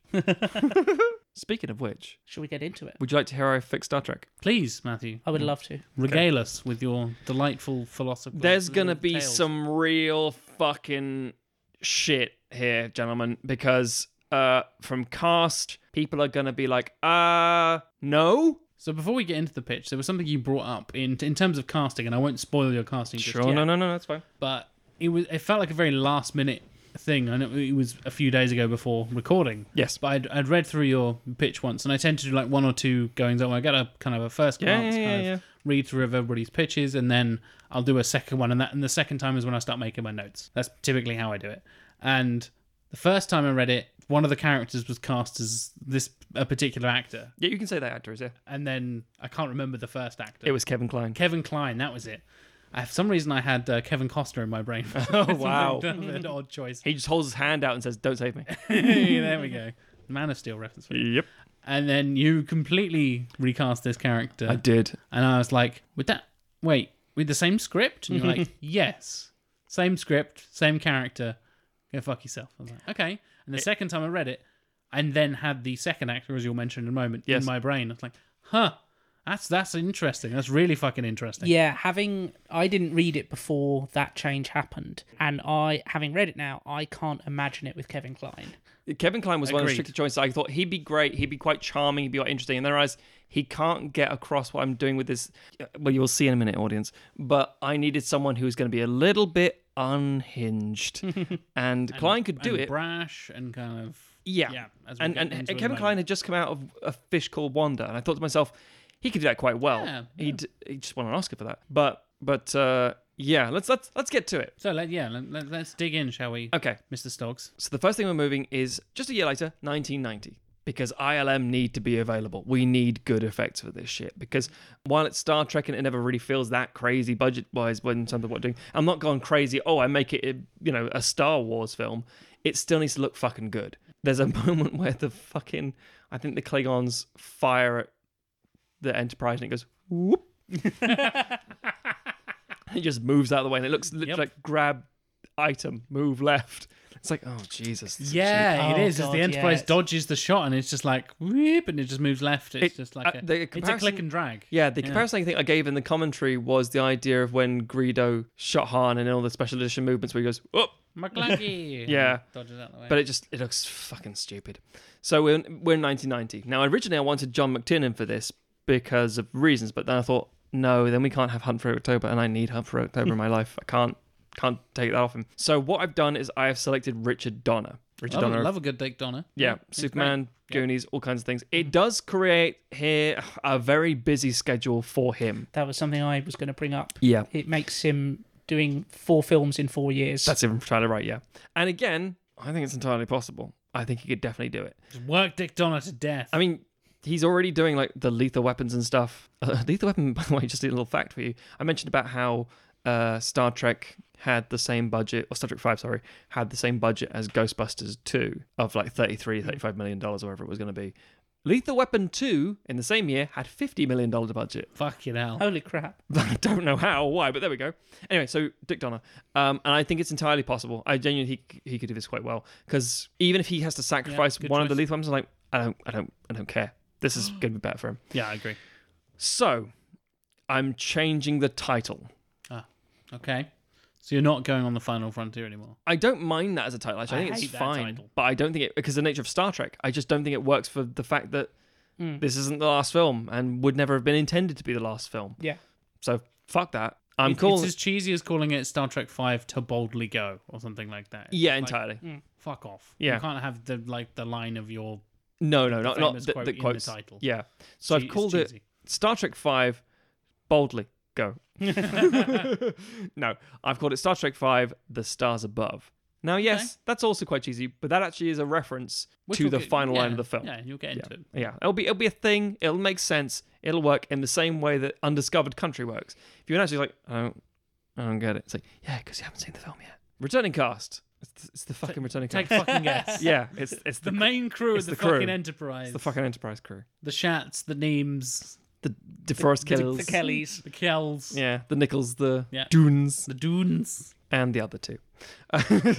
New cast. Captain Neil Olsen. Here we go. This is the Kevin This Kline is- character. Formerly Kevin Klein. Actually, you know what? Kevin Kline. I'm gonna save that. Yeah, please do. Okay, yeah. That's the sexy Let's one. go with some Klingons first. There's 3 Klingons to go through. Okay, Captain Jakurg. This is Bernie Casey. Now, Bernie Casey, people think, who the fuck's Bernie Casey? Literally what I thought when I saw this. He's the written teacher from Bill and Ted. down. Hey, that I guy. was like, oh, that guy. I was like, he's perfectly fine. He's So around many the of the people 80s. you cast in these things and me going, oh, that guy. And that's kind of the point. When you're going with it, you can't like. oh, he's a character actor. Yeah. Huh. Unless you're doing like Kenneth Branagh's Murder on the Orient Express or the pending sequel coming this year, I think. Oh, Death on the Nile. Yeah, which is actually a better story. It might be interesting, but it's like everyone's a fucking A-lister. It's like it's Star Trek. It'll be interesting. We'll get that interesting. Anyway, Bernie Casey. I think he'll do a good job as a Klingon captain. A very angry, brash individual. Be fun. Admiral Kolveth, another Klingon. Omar Sharif. I want someone like, and again, the same way we got like in Star Trek 6, you've got an un-Klingon-y kind of person in Christopher Plummer. It's like, who's very much this? so, yeah. It's Yeah. a charming motherfucker. And so I think Omar Sharif could be like a nice, as an admiral specifically, being this older, wiser, but still an aggressive, merciless Klingon sort of thing. I think that could be really, really interesting. I bet he'd have some fucking great facial hair in this. Damn right he would. Fucking hell. There's an immaculate, like, weird Klingon mustache things that erupt out of their I think you haven't even considered the fucking eyebrows I'm slapping on this Oh, motherfucker. yeah. Oh my god. Yeah, they'd be like Morgan Freeman in Dreamcatcher. Google it. Speaking of which, Ambassador Vershush. Hello, I am Ambassador Veer. Shush. Okay, so this But is Ambassador. Shush. Everyone knows the Klingons are like, keep it down. Famous for Famous for twitching curtains and saying, shh. Right, this is going to sound like a really, whoa, that's a bit of an A-lister moment. It ain't. This is 1990, okay? He's only just come off of like Driving Miss Daisy when he's got a bit of a he's building up a bit of momentum. a bit of a presence and but momentum. Yeah, but he's not been in that many films in terms of like an A-lister kind of way. He's not God yet. No, he's not. No, definitely You should have cast him as God, man. You know, not. Maybe that's what's going to happen next year. It doesn't. Morgan Freeman. Morgan Freeman. second Klingons would be time great. he's appeared this season. Yeah. Like Evan Almighty. He was briefly in that, and then I mean, you didn't really have much of a choice with that. You're kind of stuck yeah, with him. I was gonna get the guy Why from would you Star Trek recast 5. He was either dead or busy. I can't remember. Dead or busy, or I didn't bother calling him. I can't remember. He sat by the phone looking, thinking, "Oh, Bruce Almighty sequel. Somebody needs God. Somebody needs a God. But that's me. What does God need with a Steve Carell?" Okay, yeah. So Morgan Freeman, and again, so we got so far Bernie Casey, Omar Sharif, Morgan Freeman, Klingons. Cool. Klingon, and another Klingon. Yeah. Sorted. Captain Neil Olsen. Here we go. Okay, now this individual is a very young actor. 1990, everybody. 1990. The year of my birth. Yes. He's just done a film called Prisoners of the Sun with George Takei. Oh my. Oh my. It is Russell motherfucking Crowe. Jesus Christ. Russell Crowe, early 20s at this point. He looks just like fucking Russell Crowe in A Beautiful Mind. He doesn't really age much. And there are lots of reasons why I picked Crowe. And when I had that epiphany, I thought, this is fucking genius. But in the same way that if you say now, okay, who are you Not to casting? toot your own horn or anything. No. Mikey. As a Star Trek fan, I'm like, this is brilliant. This is like the moment when Christian Slater's in the doorway relaying to Captain Kirk in 6. Like, why is Christian Slater here? Just a fan. No, it's the weird moment when you think to yourself, if you were to say now, okay, we're doing a Star Trek film. We're casting Chris Pine as Kirk. Chris Pine's in everything. Yeah, but he wasn't then. It was big, but not that big. Okay, who's playing Kirk's dad? Chris Hemsworth. Thor? Fuck off. Well, he wasn't Thor back then. No, I can only see it's Thor. It's too big. It's like, no. Yeah. It makes complete sense. It's just an unknown dude at this point. It's an unknown Australian dude playing an American. He would have been perfect. That was going to be one of my questions. Is he playing an American or is he sticking with Aussie? I'm not going to lie. I kind of want him to be Australian. Yeah. But yes, let's face it, he's going to be American because I can't get Can around you do this his stuff. Robin Hood voice? please, Nottingham where he's voice? weirdly Irish for no reason. No. That'd be great. I'm going to have him in full Roger Ailes makeup as well. What about his Javert? Javert. He can sing all his lines Stars really badly. in your multitudes. The stars above. Yeah, he sings the Yeah, whole he thing. just sings the whole thing. La la la la la la la. Staring directly into the camera. Straight to camera. And dressed as Britney Spears. So if we're all nice and ready for some I'm fucking seated, long, I'm comfortable, a lot I'm of ready. Star Trek to go Prepare yourselves, listeners. This is maybe the longest of the season so far. so far. It might be the longest of the season, full stop. It probably will potentially. be. It probably will be. It's not as long as my fucking Matrix pitch. Jesus, wow. Nothing is. That was like 5,000 words. Okay. The veteran crew of the Enterprise A are on shore leave before the ship can be put out for regular duty. Kirk, Spock, and McCoy are camping in Yosemite National Park and discuss Kirk's flippancy with life and supposed death wish. Okay. So I'm kind of keeping it in there. Yeah, keeping that. Yeah, that like, bonding. Yeah, the bonding moment and kind of like discussing, oh, we're all old men hanging out and going camping and reconnecting with nature because we're out in space for so long. And all Check this out kind of my stuff. beans. Check out my beans and my marshmallows and all this kind of stuff. I think most of that kind of works. Yeah, I agree. Yeah. So Okay. as long as Kirk isn't climbing the Captain Mountain. He 'cause doesn't fuck have to you. become an El Capitan specifically, but he has to be doing something reckless. Yeah. It's like Yeah. fighting a bear or something. Sure. A really bad bloke in a costume bear Russell that Crowe. goes, "Oh," like the Gorn. I'll fucking fight you, mate. I don't give a shit if you're a captain. I'm a fucking captain too. I'm 40 years younger than you, pal. I'll fucking have you. Yeah. And obviously, Shatner wouldn't have that. Captain of the Bear Squad. This is rounded off when Kirk somberly explains that defiance of any divine fate has made him who he is, Profound. Mm. and arrogant. Yep. Their leave is interrupted when the entire crew are summoned by Starfleet Commander for a rescue mission. The Central Office are briefed that an Andorian scientist has hijacked the USS Zaman, an experimental Federation science vessel only capable of Warp 6, with the delegation of Vulcan, Romulan, and human diplomats on board. For non-Trekkies out there, how does the warps work? Is it Warp 6 fast for this era, slow for this era? What's the plan? Pretty. Warp 6 is about 60 miles an hour. It's fast, but it's not like we can fly the ship apart. Well, in Star Trek 6, for example, Sulu's trying to get to the confrontation on time, and the whole ship is shaking. It's like, if we keep doing this, we'll fly the ship apart. And Sulu, and the fucking amazing Sulu, says, then fly her apart, and he's like, bomb it. Sulu's and the best. he's going like warp 8 points, something like that. Yeah. Warp 9 is apparently like time travel and something stupid, but it's fast. But They the reach Enterprise warp- can they reach overtake warp them. 10 in Voyager. I don't And know. everybody turns into newts. Yep. And then they flirt. Yeah. Stupid bullshit. Yep. Yes. So effectively, Warp 6 is a fast speed, but the Enterprise can go faster in theory. So it should be like they've got a day's ahead of they're ahead of you. They're going at a certain speed, so you can catch up to them Right. and overtake That them if makes necessary. sense. Yep. But it will have to be still like the urgency is still there. So there you go, Star Trek fans. To avoid an all-out war, the Enterprise crew is ordered to intercept. The ship works fine. Just to clarify. The ship works fucking fine. Oh And- no, we can't get the transporters because the doors keep closing on people. Have they not got any doors? Stop tripping over the wires on the floor. All that shit is fine. It's fucking fine. It's Oh no, the everything's- cameraman's falling over. And I've not loaded up my iron brew. So to avoid all-out war, the Enterprise crew is ordered to intercept. McCoy thinks the whole thing is damn peculiar, but Spock explains the logic fits. Scott, Uhura, Sulu, and Chekhov grumble about their cancelled leave. On Kronos, the Klingon High Council deliberate on an intercepted communication from Ambassador Vershush, a religious zealot known for defying the Empire, to a Federation captain, Neil Olson. That's our Imhotep / That's definitely going to be a song. The shush is the new one for this episode. They believe he has possibly defected to Starfleet and must be apprehended at all costs. It is agreed that he must die, but there is disagreement about burying this or publicly executing him. The Chancellor decrees that a single unit led by Admiral Kolveth, an uncharacteristically calm Klingon, will intercept and retrieve the ambassador, but covertly destroy the vessel.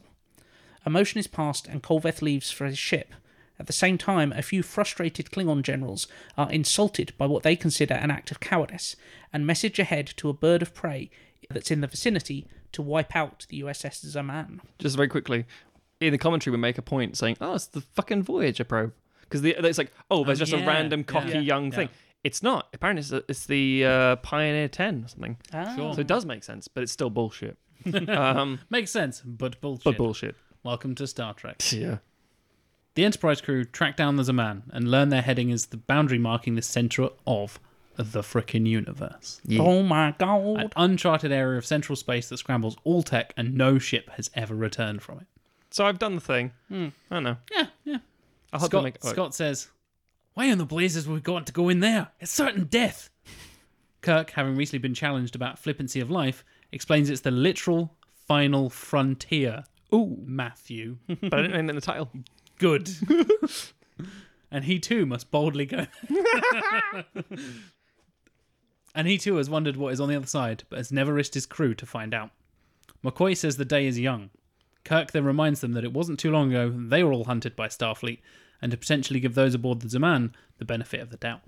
Scott and Spock work on hypotheses as to why the Andorian would want to go to the boundary and can only assume it is to somehow harness the supposed power within. So from this point, we know, as in the audience, what we think the Klingons reason what's going on. What the audience think is happening. Also, the Klingons think is happening, but also what Starfleet think is happening. So we hadn't seen the Zaman, so we don't know either. We just know what the Klingons think. Two different reports, kind of mixed messages, that kind of thing. Yeah. Kind of like Hunt for October. Yeah. Sort of. Anyway, so in that moment, a red alert is sounded when the Enterprise is attacked by a bird of prey led by Captain Jakurg. After a tense dogfight, the Enterprise manages to knock out their power. Following their time aboard a bird of prey in the last two films, they know roughly where to target and all that sort of stuff. Yep, tying it back. And transport aboard. The Klingons put up a fight with lots of close quarters combat. With the ship largely cleared and the remaining crew held under phaser point, Uhura checks the ship's computer and learns the Klingon orders contradict their own. The away team then activate the distress beacon, lock Jakurg and his men in the brig, and evacuate the ship. Back aboard the Enterprise, making up for lost time, Uhura translates the mission log. Learning the details of who is actually captaining the Zaman, Chekhov and Sulu recognise Captain Olsen from a tragedy at Starfleet Academy, saying he was very much like Kirk, but became driven when his entire class was killed in a shuttle accident. I should point out, sorry Tim, they weren't at the Academy with this guy. They just know of him because they were like giving lessons and stuff while they were there. I do apologise. Just in case it comes up later about ages. Difference and stuff. I see what you mean. Yeah. Chekhov and Sulu are old as fuck. Carry on. Oh my.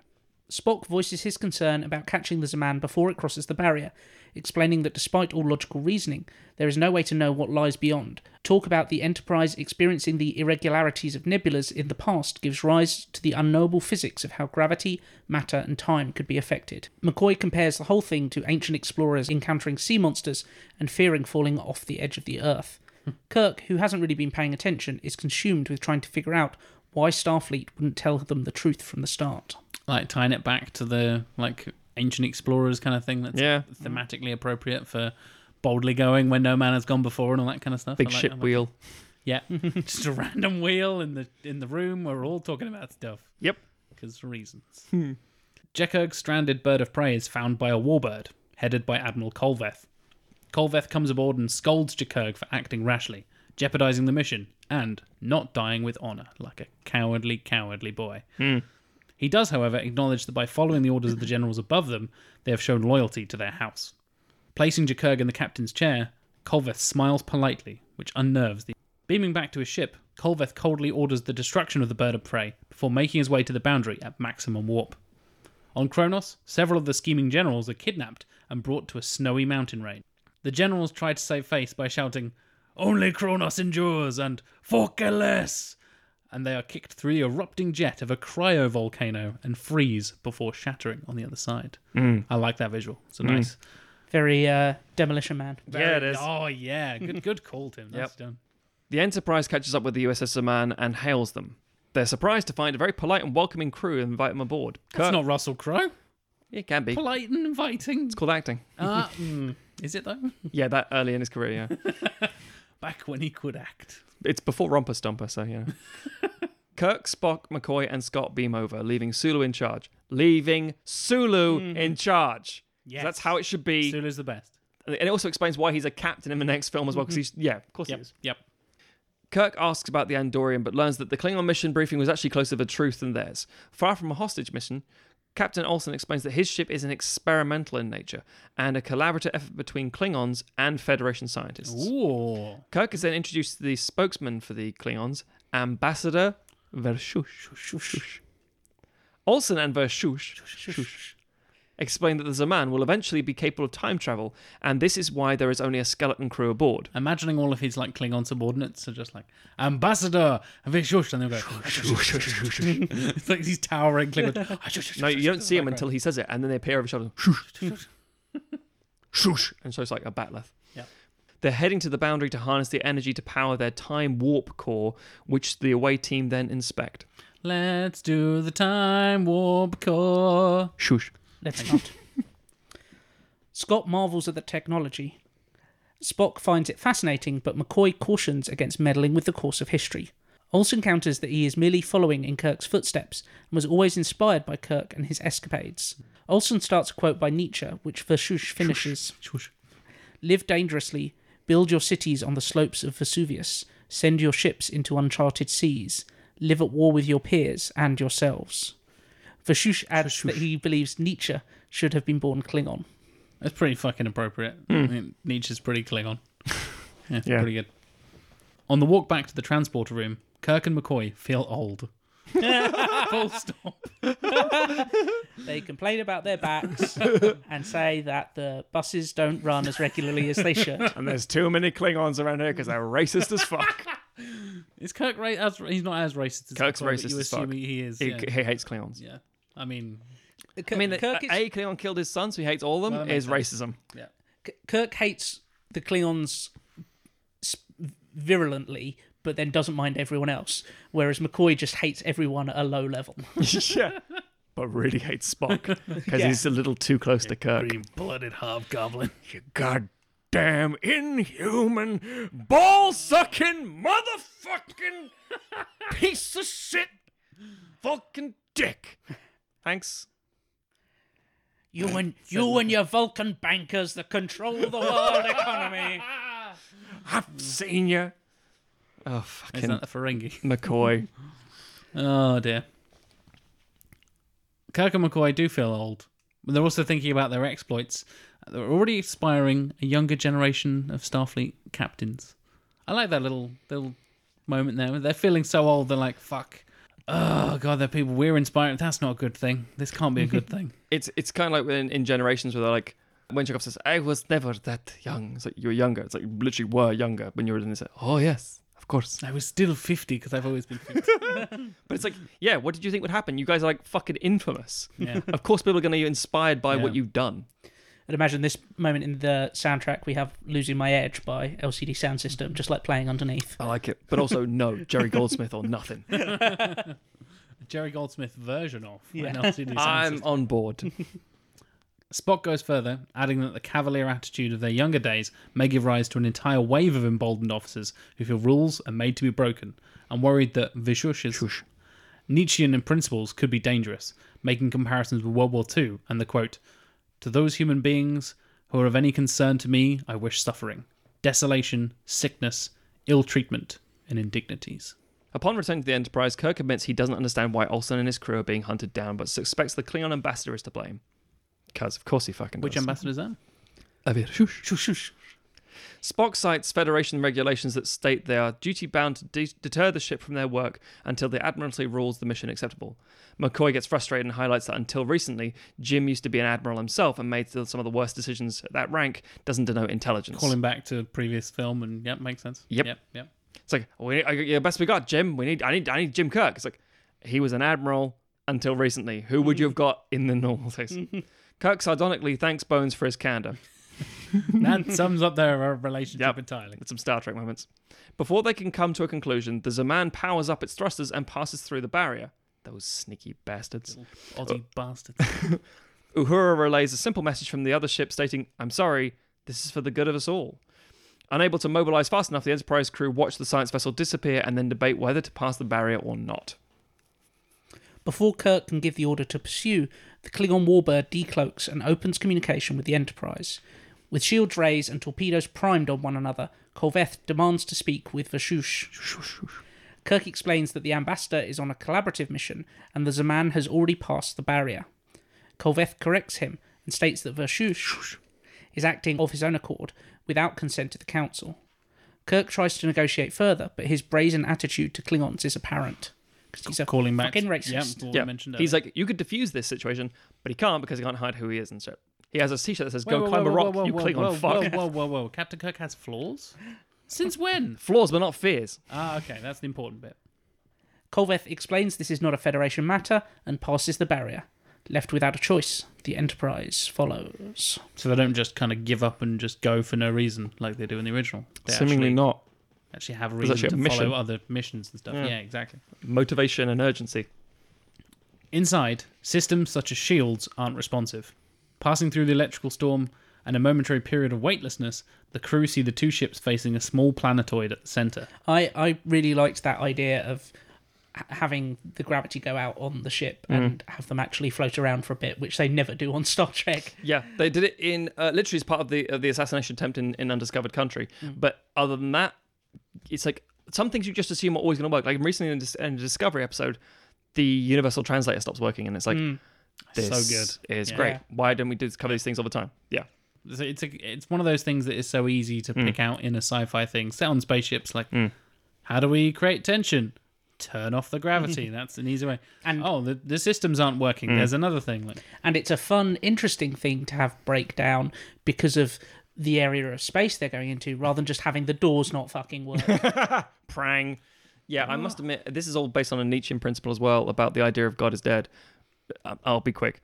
Because ultimately, the fear is, what if we have a human solution for carrying heavy things, because heavy things are annoying, which becomes carts or rickshaws, or whatever it's going to fucking be, or bags, or something. or why can't I hold all these fields? Because you're ill-equipped, human.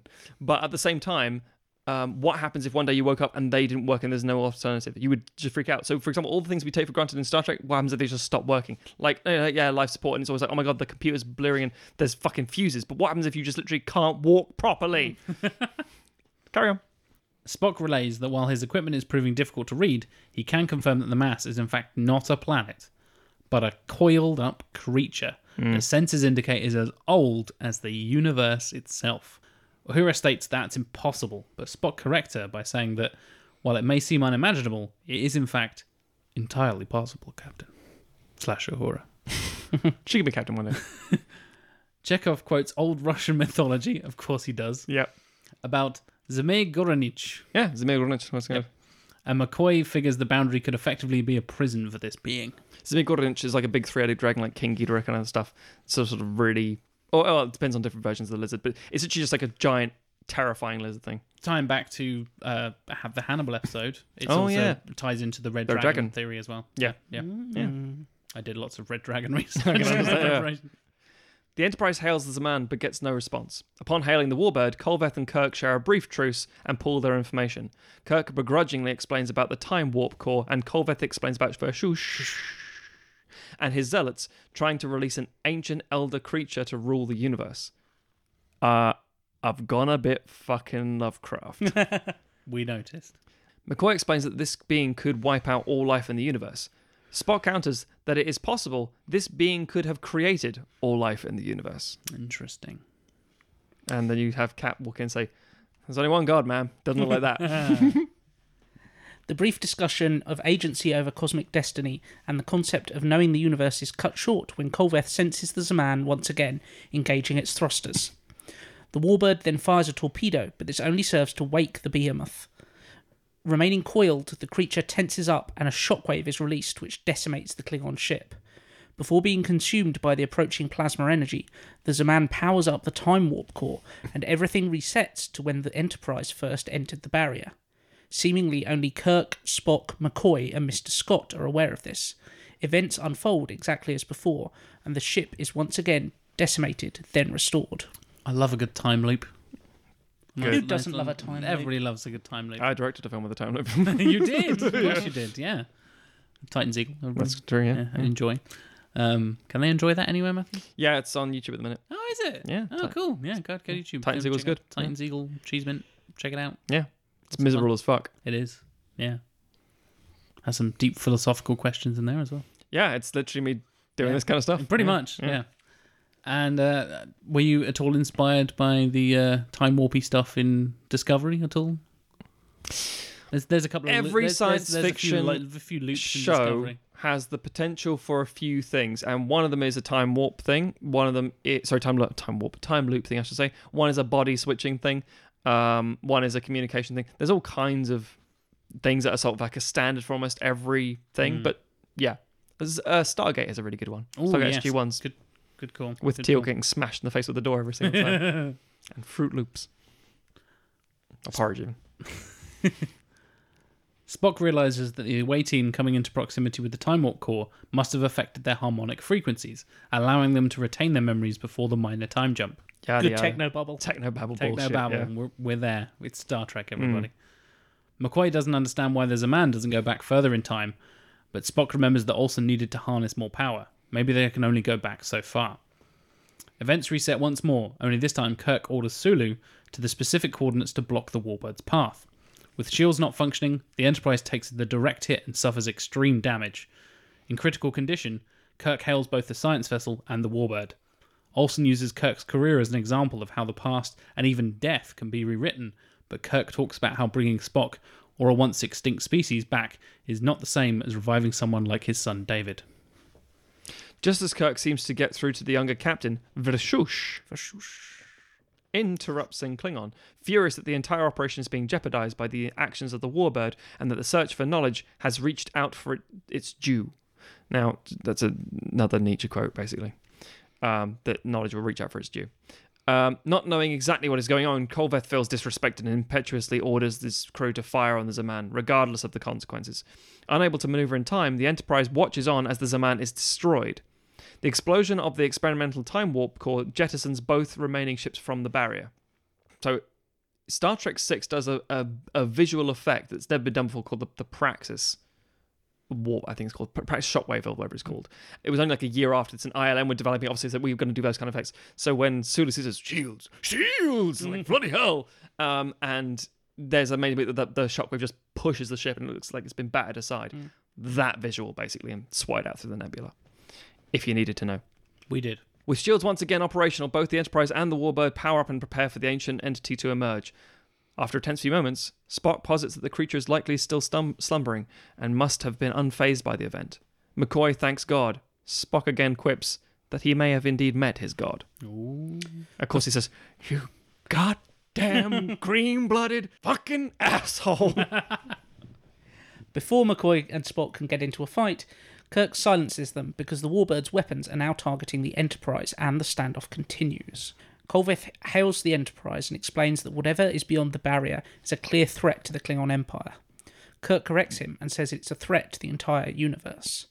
Kolveth proposes to report back that the Klingons intercepted the USS Zaman before the Enterprise could arrive. Kirk reluctantly agrees, and following an uneasy retreat, Kirk admits to McCoy that he doesn't feel he can trust any Klingon. Surprise, surprise. Watching the ship depart, Kirk prepares his false log for the Admiralty, stating the mission was a failure and both the crew and technology were lost. While the Enterprise A is being overhauled, the crew's shore leave is permitted to continue, and Kirk, Spock, and McCoy, the holy trinity of Star Trek, resume their delightful little camping trip in Yosemite Park. Marshmallows. My God, a marshmallow. What do we do with these marshmallows? We eat them. I know you goddamn fucking freak. What bit of my body do I put them in? Your butt? Do you eat with your butt, you goddamn hobgoblin? Kirk muses that this was all his fault. His cavalier attitude has given precedence and credence for others to follow in his path of disobedience. That's a hell of a sentence, Matthew. Precedence and credence following in the disobedience. Yeah, but imagine it being said by Shatner. My precedence And credence for my brothers to follow in this path. disobedience. You Yes, say I mean- precedence, I say precedence. Don't ever correct me. Sabotage. Spock says that encountering an entity of vast indifference proves that Kirk's actions are insignificant and he shouldn't feel responsible. McCoy translates that as a compliment and reminds Jim that it is the stars above us govern our conditions. The moment is broken when Spock coldly adds, King Lear, Act 4, Scene 3. And with that, the three men try to enjoy their night under the stars and their marshmallows. Rutting like it's fucking Brokeback. Brokeback Spock. Spockback Mountain. Hey! There we go. We did it. Trekback Mountain. So anyway, that's my fix for Star Trek. It's a bit of a bold one because I boldly go there. Boldly go, Matthew. Damn right, I boldly went there. Yeah. Because it does say, hang on, you just made a huge giant space god. And I'm like, yeah, I did. So yeah, with the space god, they just kind of leave it there. Yeah, it's very un-Star Trek, isn't it? Yeah, it's a bit like, do we not need to... Should we Deal with that? Maybe not necessarily deal with that, but like, let somebody know?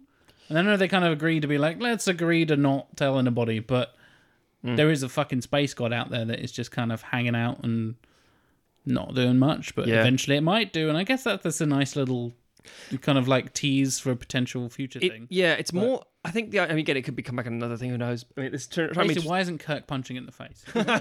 He didn't fight. Again, I'm going to add this. A photon torpedo going down to the surface would have killed everyone there. The torpedo's going to be huge. Yeah. How is it maybe just like, I'll fire it here? It's not like a fucking grenade. Death Star. Yeah. Anyway. So, yeah, it's a tricky one because ultimately the idea of science should be that, no, keep investigating. But I think the fear is important. And But Kirk has no fears. he does well now. established. He does now. Oh. And again, they've met things in the past before, which I think. But I think the fear is less in this case, and it would work out in dialogue and things at the end of the film, the little camping thing. It's less the idea of like, well, why don't we go fix it? Why don't we go solve this problem? Why don't we go detain the creature? It's like, well, maybe this is a prison. It's already been detained by something, Eternals have already set up, or who the fuck knows what. But more importantly, we went back in time in the original series, and also a hot minute ago in the last film, and already they're trying to replicate it. Already they're trying to do what we did and recklessly. And then it's like, yeah, but we didn't exactly do it with any fucking... We threw caution to the wind.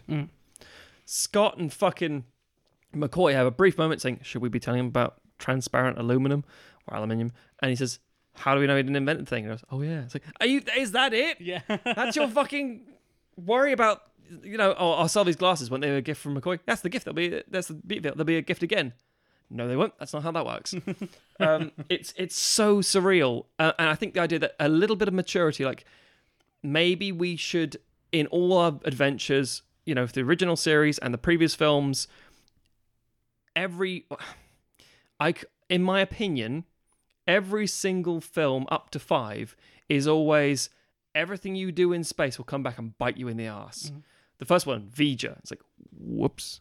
Second, Khan. You marooned him and you never checked up on him. Whoops. 3, I had a space kid and I didn't check up on him ever again. Whoops. 4, whales died. Whoops. Well, we were looking out at space. Yeah. It's like, did you check your own backyard? No, we fucked that shit up. And what was happening the whole time? They were sending sonar things like into space to speak to like aliens. Space whales. I was like, oh. Whoops. And that's the whole point. I want it to be literally the continuation of, we have constantly dropped the ball here, and this is just another example of maybe we shouldn't tell anyone this is here. And I know that's, again, the end of season 1 or 2 of Discovery, which is, again, a very questionable Star Trek thing. Is like, is this actually Star Trek now? Because I did wrestle with this idea, but it's like, it's better than shooting God in the face with a torpedo.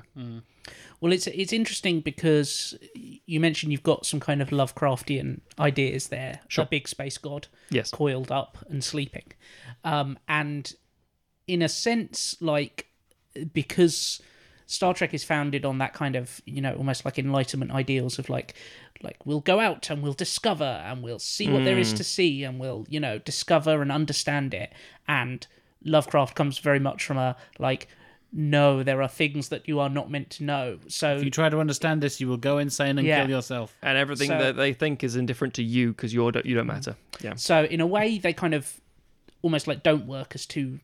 They're two flavors that don't work. That's together. true. That's true. But I've also only sampled one. at this point, you would be either it would be on air or just about to come on air Next Generation, and so you have the idea of the Prime Directive, which Yes. is basically like Leave shit alone. leave shit alone. And so, which is basically what they do here. They kind of like, they go to disturb it, and then they're like, actually, let's not. Yeah, I also like the idea that it's like the final frontier being the boundary of the edges of the universe, the unknown. Is like, did you look right in the middle? It's like, no, the yoke is not for looking at. It is concentrated evil. Again, I like the idea of possibly doing with all the quotes in this. I can't believe there's not some fucking the widening gyre. The center cannot hold. Yeah. Again, I had to stop myself writing more and more quotes about the idea of like looking into the abyss and the abyss looking back. There are so many things, so especially for Nietzsche and stuff, and all various bits and pieces. But ultimately, you kind of have to stop somewhere. Yeah. So going back to the time traveling bits you mentioned, yes. We've already time traveled a couple of times. Yeah, and Kirk makes that point. It's bringing the whales back and bringing Spock back, and is different to bringing his son back. Yes. How would he communicate that to Olsen in that way? Because time travel is essentially wibbly wobbly. Let's slingshot around the sun. Fuck it. We don't know what we're doing. There aren't any rules for time travel, so. Does he know? He doesn't know. I guess that's Kirk being... It's Kirk playing it by the seat of his pants. Yeah. It's him basically saying, look, because again, Kirk has the ability, in theory, because of the technology he's experienced and all the things he's done, it's like, you brought Spock back from the dead. It's like, doesn't count. Planet was being birthed again, and his ghost was in McCoy. It's like, okay. That's the thing. And we're going back to bring whales back from the dead, which made completely change the ecosystem for Earth, and for some reason we're just doing it because it's important, I guess. And it's like, well, why didn't you just travel back in time and save your son from dying? Isn't that really important? It's like, some things, in the whole I need my pain, some things need to stay that way. Some things you shouldn't meddle with. And if you did come back, the experience of bringing literally 2 whales forward in time, or alternatively, Spock, who's already on this weird planet anyway, it's again that's not time travel with Spock. It's a weird, spiritual journey, Vulcan thing. I think that's less about the elements of time travel. More, I think he's trying to get across to Olsen, who, let's face it, the only reason Olsen is doing this, and I don't know if I made it clear enough in the script, he's going back to save his cadet class from the shuttle explosion. I think that was one of your notes, wasn't it? That Tim? was, yeah. Sorry. So he mentioned about that Sulu and Chekhov know his name because he's the sole survivor of this horrible accident, basically. You're like, oh, fuck. That's pretty nasty. And again, I know it sounds like a bit of insensitivity to say this, but we're still quite close to the Challenger thing happening fairly around that time. Yeah. So people in their subconscious were like, yeah, if I could go back in time, I'd stop that happening. There were teachers on that. It was horrible as a general public. And so, yeah, if you were the only, if you had a PTSD situation where he was the only survivor, and that's why, again, Russell motherfucking Crowe could give you the level of like, hi, yeah, no, I'm on the ship, and it's quite, but then just give you a wide-eyed stare of, I'm fucking crazy. And also, it feels like a young Kirk sort of energy, and you think that could work quite well. But it's solely like, look, this nutbag here has his own... He has his own sort of reasons and motives for doing this. We have a temporary sort of weird alliance to make this sort of thing work, primarily because I need to make things right. And it's like, and that kind of comes across in that conversation. That's why Culbert's like, what the fuck are you all babbling about? Get the fuck out of my way. Because as much as he's a calm Klingon, excuse me, I'm burping. As much as he's like a calmer Klingon, he's still like Omar Sharif, and he's going to be that wizened style, still quite threatening, dominating personality. Right. He's still going to be like, I'm a Klingon, and this bullshit is done. I'm blowing this shit up. I'm done with this shit. So, because obviously we start out and we don't know, we get conflicting reports about what everyone is up to, and there's confusion, quite a few agendas at play. So, the Klingons, which represented by Vashush and the Federation, have been working together on this ship, and then at some point, Olsen, who was kind of in charge of it, possibly with Vashush kind of whispering in his ear, decided to kind of hijack it. It's more the idea that Olsen has been working with Starfleet on the ship, and he has opened a link of communication with Vashush because they still think they can't figure out how to power it. And he is like, I know a guy, okay, yeah, he's a Klingon, we don't really work with them, and we shouldn't be open to technology, but he knows the way to do it, and it's to harvest this power. Now, okay, he's a bit of a zealot, a little cyborgy in a way, but I like what you say. And there's a sort of almost like, you don't know why Vashush is after this sort of thing. I think it's to go back and make sure the Empire is stronger and all the different things he need to do. And also because he's a bit crazy, and let's face it, he's in a cyborg kind of way. He's been warped by the dream of what this thing could be. So he's projected his ideas of what this god is. So is it more about them gathering the energy for the time travel? Yeah, to power the actual... or to unleash the thing in the creature. That's where it becomes a bit of a mixed agenda and a conflict. So the idea would be that Olsen's there solely to harvest the power, and if I'm honest with you, in an almost Renfieldy kind of way from Bram Stoker's Dracula, Varshush is there just to see said power. He wants to witness this creature in a way that the greatest Godzilla comic that Jack introduced me to, Half Century War, exactly, by James Stoker. Just one embittered soldier who wants to be seen and noticed by Godzilla, and Godzilla just didn't give a fuck. And that's the idea of that thing. It's like you can like see that's the arrogance of all the Starfleet, Klingon, everything. It's like, witness me, universe, and the universe is like, I don't give a shit. And I like that idea that you know the stars are the stars, and space is terrifying. Yeah. In a lot to, again, it's the questions in a way that Star Trek V is already asking. It's just I want to put something that's more entertaining behind them. I really like the casting, I agree. Both of our first notes are like fantastic casting. but part of me almost thinks it might work better if you switched the Omar Sharif and the Morgan Freeman roles. Oh, interesting. That could work. Because I can see Omar Sharif working very well as someone who is zealot. Both a zealot, but also like a, let me just have a word in your ear and like maybe here's a good idea for you, and have... I think you're right. I think from an audience point of view, Omar Sharif has more impact because they know him. Yes, certainly at that But point. I do, for the purpose of the role, I completely get that. And I wouldn't have a problem with that at all. I think I wouldn't want to say they're necessarily interchangeable, but I think you're right. They both could work It would roles. be bringing different aspects out of those characters. I think they could work quite nicely. Yeah. I'd be interested to see younger Morgan Freeman. He's still 100 years old at this point. he's perpetually old. Yeah. Like the entire crew of the Enterprise. To see him be Kolveth will be interesting because he very much is like reinforcing the Klingon like status quo and the honor and being this angry like badass Klingon kind of guy. So he's only just on Driving Miss Daisy. People know him now. He's got a spotlight on him. Yeah. No, I think that could be quite interesting. Modern day Morgan Freeman, I would think clearly he's the ambassador rather than the captain. Like God Morgan Freeman, for one of that phrase. Modern day Morgan Freeman makes more sense as the kind of quieter, whispery, zealoty kind of guy. But I like it. Yeah, maybe young Morgan Freeman, you're right, Tim, would work as in a different dynamic as Kolveth instead. Which I'm genuinely open to that. That's good. Speaking of the Klingons, I feel like the interaction with Jakurg is a bit anticlimactic. They kind of like... It is very brief, beat them up and then leave them on their own ship in the brig. Yes. Do they not like capture them and like you're prisoners of Starfleet now, or like bring them onto their own brig or something? No, it's the classic idea of the sort of honourable British sailor mindset, which is not actually true of history at all, which is the idea of... Star Trek writers don't know, that's fine. Yeah, it's like, we're not pirates. We're not going to kill you. We're going to leave you here. We'll just take all this stuff. Literally and then activate your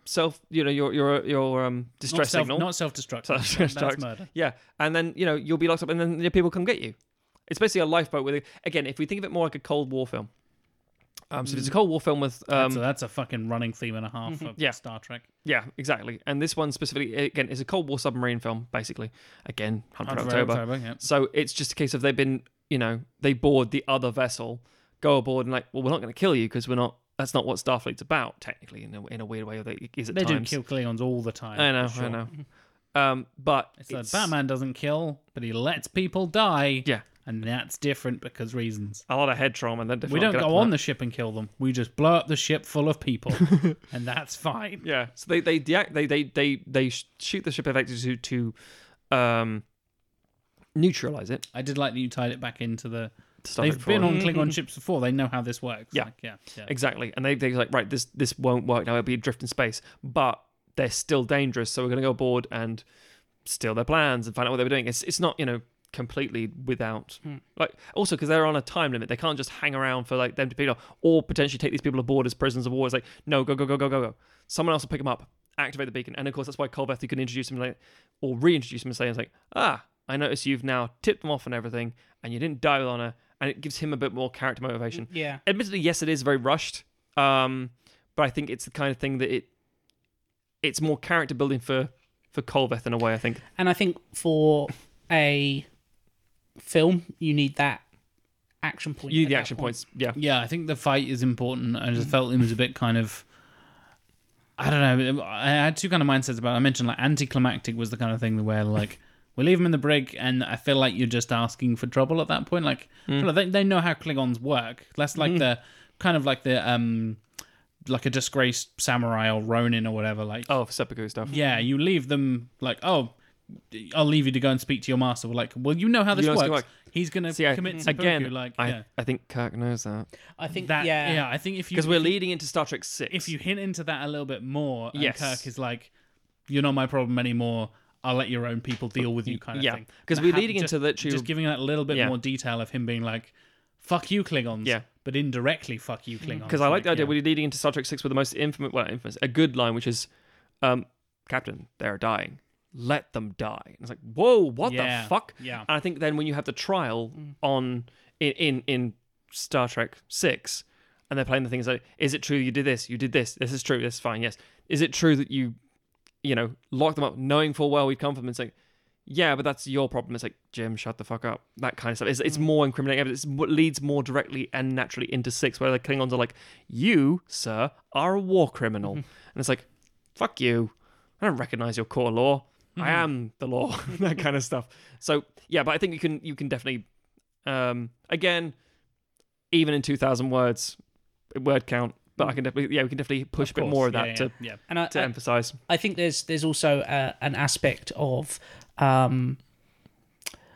with a motherfucking Enterprise crew, like you come against us with We're OGs. with a bird of prey, we're gonna kick your ass and we're gonna kind of embarrass you in the process. Like we could quite quickly we're gonna take out your power, and then we're gonna come aboard and Double fist beat punch you in hand-to-hand fighting as well. beat you in hand-to-hand fighting. 60-year-old men. Like we don't need to blow you up. We're just gonna lock you up here and leave you, and just and I can imagine that there would be a little bit of like Kirk or McCoy.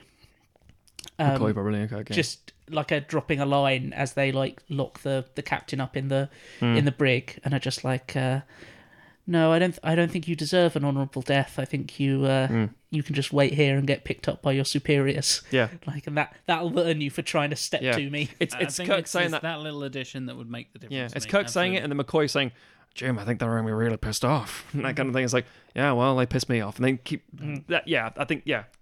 No, I think it's good. That's good. I prefer that. Change taken. What next? It's very. I mean, this is the same in the original film. Sure. It's very focused on the core three. Yes. This is this is true of Much really of all the early Star Star Trek. Trek, yeah. It's like, what do you do with Scott, Uhura, Sulu, and Chekhov? And the as answer much as is we take nothing. the piss out of Abrams, he was able to kind of expand that a He little did bit it. and The team give ensemble really goddamn well. Uhura gets some fantastic moments in screen time, and Zoe's Yeah. fantastic in that role. I agree. And she's able to work with Quinto as Spock, and even fuck, who's Scotty in that? Simon Pegg. Simon Pegg. Working with Simon Pegg, he gets his own screen time and his little companion and all the little alien companions and stuff, and Yeah, backstory and blah blah blah blah blah. And Beyond really gives them. Like, Beyond's yeah, great. everybody has. Everyone has Beyond things, is yeah. fantastic. I Yeah, agree. exactly. It's great for that sort of stuff. Yeah. I think. Yeah, like you said, we leave Sulu in charge and all that kind of stuff, but It's not enough. yeah, Yeah, well, no, I think that's not your fault. I think that's a product of the time, product no. I of the think series, and that's it is my fault then, because again, I'm the man who holds the pen at this point, so I will happily take that blame.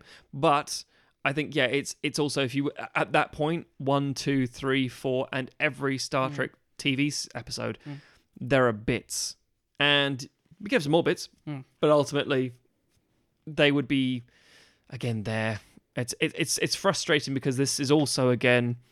That wasn't meant job. as a No, that's all right. criticism necessarily. It's just it's a choice, and I think it's a choice in line with what it is what Star Yeah. Trek is at that point. But I think if you wanted to do one where it was more of an ensemble, you would end up with a different film. True, Which is, true. But I just I didn't know if there was any other moments that you kind of didn't fit in that you were thinking, oh yeah, I'll give them No, time there, or not initially, because there's nothing really. I mean, I've tried to give them little bits, pieces here and there to do, like specific actual. This is your job. Yeah. So Scott inspects the Time Warp core and is like, oh, that's some interesting technology stuff. He's And part of Uhura does the Uhura's translations translation and stuff. Yeah. Chekhov and Sulu don't have a lot to do because there's not a lot of firing. But this is the point. When I literally write the Warbird have a fight with, sorry, the Bird of Prey have a fight with the Enterprise, that's a longer sequence. Yeah. And you do have a lot of stuff in there, hopefully. But yeah, I think it's tricky. But I think, there's nothing that's specific. I'm like, oh, but I didn't get to do this, which would have really defined the character. Yeah. But I think really there isn't much you can do to define the character because it's such a large ensemble of new faces as well. They're just there being very solid supports. As much as I hate to say that because it's a bit of a cop-out, but yeah, that's what I think. Fair. I love the Nietzschean references to kind of tie it into sci-fi thing. I think it's the TV series Andromeda. Is it Andromeda? I think Andromeda, God, what's that guy's name? Kevin Sorbo? Kevin Sorbo. That's the Hercules Disappointed. That guy. Weird show that I kind of liked as a kid, but it's not good. And they're all divided into like factions of different literal philosophies. They're the Nietzscheans and they're the whatever, the Jungians and all this kind of stuff. It's like I almost got like references to that because there's like you said, you kind of lean fairly heavily into the Nietzsche there. I do. But I think that works with the kind of Cthulian mythos and cosmic destinies and horrors and gods and all that kind of stuff. And the whole will to power God stuff. is dead and all that kind of stuff. It's I like what you did with the philosophy there and turning it around and having it all tied together and tying into the title of the film and stuff like that, rather than just fucking row your boat. If it was Star Trek V, row your boat. That's the equivalent of this shit. Is like actually, Star Trek V: Life Is But a Dream would be like, that's quite interesting. What The fuck? Yeah. No, not Star Trek V. Merrily. Trying to bring a bit of nihilism because at the end of the day, Star Trek at this point has hints of sort of obviously like rituals and things and sort of pseudo religions and such, but nothing specifically linked to anything. So there's a lot of room for nihilism. Basically, the idea of like what happens when you acknowledge that there is only the cold recess of space, and it's like, well, you figure it out. You journey into it. You uncover it. Why? Because it's something to do. Yeah. Star Trek's interesting in that regard because it embraces the kind of atheism of Nietzscheism, but it kind of comes out much more positive than most of Nietzsche's thoughts have. Nietzsche's a tricky one. I mean, my wife wrote her whatever it is, this thesis, I don't know. Dissertation, thank you. My wife wrote her dissertation on Nietzsche, and so I hear a lot about it. But yeah, there is lots of little principles. And the thing is, Nietzsche is a very odd character for lots of reasons. But one, because he contradicts his own work over and over and over again. And his work was hijacked when he died by his sister, who was fucking crazy, who was like, I've got some Third Reichy kind of minds. He literally had this whole thing, will to power, with the idea of, and I think it's the idea of, you must be the strongest thing in the environment. Bear gonna fuck you up kind of thing. Therefore, master race. Yeah. And Hitler's like, yeah, son. It's like, not what I'm talking about. And Schopenhauer and Wagner and et cetera. And the whole thing comes down to, but it was more like a side note that he was thinking about. Like thinking, wouldn't it be interesting if not, this is my soul philosophy, which was the Übermensch, et cetera. It's more about the idea, when he said God is dead, for example, the thing is meant to be the idea of a fearful state rather than a rejoicing state. Like, rather than saying, God's dead, we're the superior race. Yeah. It's like, can you imagine what it'd be like if God was dead now that we're like an age of science and we can't bring that back? There's no one sacrifices an altar that's going to bring it back. We are the heralds of our own destiny. And it's the same thing about Kirk. That's the parallel I'm trying to sort of strike. If you're the one forging ahead, making all these mistakes in public, and sort of landing on your feet every time like a fucking cat. Jellicle cat. Fuck off, Matthew. No, what happens if you're... Three-booed stripper cat. If you're making all these mistakes, of course people are going to follow you. And if there's no fear of what's looking over your shoulder, there's no fear of what comes next, there's no consequence of just doing what you like. And Kirk has always kind of done what the fuck he likes. He was an admiral, did what the fuck he likes. Captain did what the fuck he likes. It's my ship, fuck you. Kirk, if you do this, you'll never sit in the captain's chair again. Fuck you. Yeah. There's like almost never any consequence except the death of his son, which is the one he's like, I can never take this back. And that's the sort of humbling gut punch. And equally leads into Star Trek 6 again with the idea of, I'll never forgive Klingons for the death of my boy. And it's like, yes, because this should be something that has been with him this whole fucking time. Because it's, so all these bits and pieces. And Nietzsche, I think, doesn't have to be Nietzsche specifically, but I think that's a good philosophy because it's also quite an obvious one. Yeah. And for an audience, it's approachable because the quotes are quite prevalent and they're quite... I mean, the quote he mentions that Spock quotes of like, to all the humans or human beings I care about, I wish upon you misery and suffering, etc. What he's trying to say is you get better when you go through adversity and hardship. Yeah. So for those people I actually care about, I hope bad things happen to you because you'll be stronger on the other side of it. It's like, a comfortable life for somebody. And then it's like, that sounds very Klingon to me. And it's like, it's like, what's the thing in 300 of all fucking things? The Spartans, like with FELTs, it's like, may you live a long and happy life. It's like, oh, that's cold. It's like, to you, it's a normal sort of pop comment to everyone else. Also very much like Tilda Swinton's Gabriel in Constantine. I very much like that analogy, yeah. He's like, I'll make you worthy of God because you'll have pain and you'll suffer and you achieve so amazing things when you suffer. And again, I've noted this when I was like a kid. I was like, people tend to be at their best when things are at their worst. Art gets really fucking good. Yeah, people are actually really charitable and friendly and helpful. People are motivated when things are shit. When people are comfortable, like say, well, there's no perfect time, unfortunately. Maybe kind of the late 90s. Everyone's like, well, all the world's economy is kind of on the rise. The Gulf War's kind of at an end, it seems. Mm-hmm. Everything's kind of going pretty good. Yeah, there are pockets everywhere else, obviously, but the general Western world was like, fucking hell, we're all buying houses now, and they're only £6,000. And then suddenly, bang, 2001. It's like, well, fuck you. And then bang, recession hits in 2008, and all these sorts of bits and pieces, and there's been nothing but hardship and right-wing shit, etc. Goddamn millennials. I don't know. Always whining. Yeah. But the point is that makes people more engaged in politics, makes them, in theory, more charitable, more motivated. So, yeah, there's lots of ideas behind it, but it's all a warped, and this is the whole point here, it's a warped philosophy. It's not a guaranteed roadmap. So, yeah, that's why I did it. That's why I killed them all, officer. That's why I killed God. Matt said at great length. Yep. Matt explained. That's a callback to Patreon. I think that's covered all my questions. I thought overall extremely solid pitch. Thank you. Much better than the original. Agreed. Deep, philosophical, full of Klingons. Just how I like my Star What Trek. does Smeagoloditch need with a starship? What does Nietzsche need with a starship? That's the question. Mustache. Moustache. There's a big shit with a moustache on the front of it. Like it's cars. Thank you. That's very kind. So, Matt, if our dear listeners would like to get in contact with you to discuss Nietzsche, Star Trek, the greater questions of the universe, Sure. how should they do that? You can Shout out a window, perhaps? you can Call fall your name 3 times into a mirror? No. Just fall to your knees Stogden, and quiver with your really, really, really dirty teeth. What? You'll get this reference in a second. And I'll walk over to you. And I'll... Oh, it's that guy. Right? Yeah. It's gross teeth guy. From Gross the beginning teeth of the guy, film. And be like, who are you? And I'll spend say 40 minutes walking in slow motion. Damn right. Yeah. And then I'll take my hood off and you'll see that I have no hair and a beard. And you go, and I'll laugh at you like this. Stogs, STOGHZ on all the social media, or the Red Right Hand or co.uk for my reviews, or cheesemint.com for my films.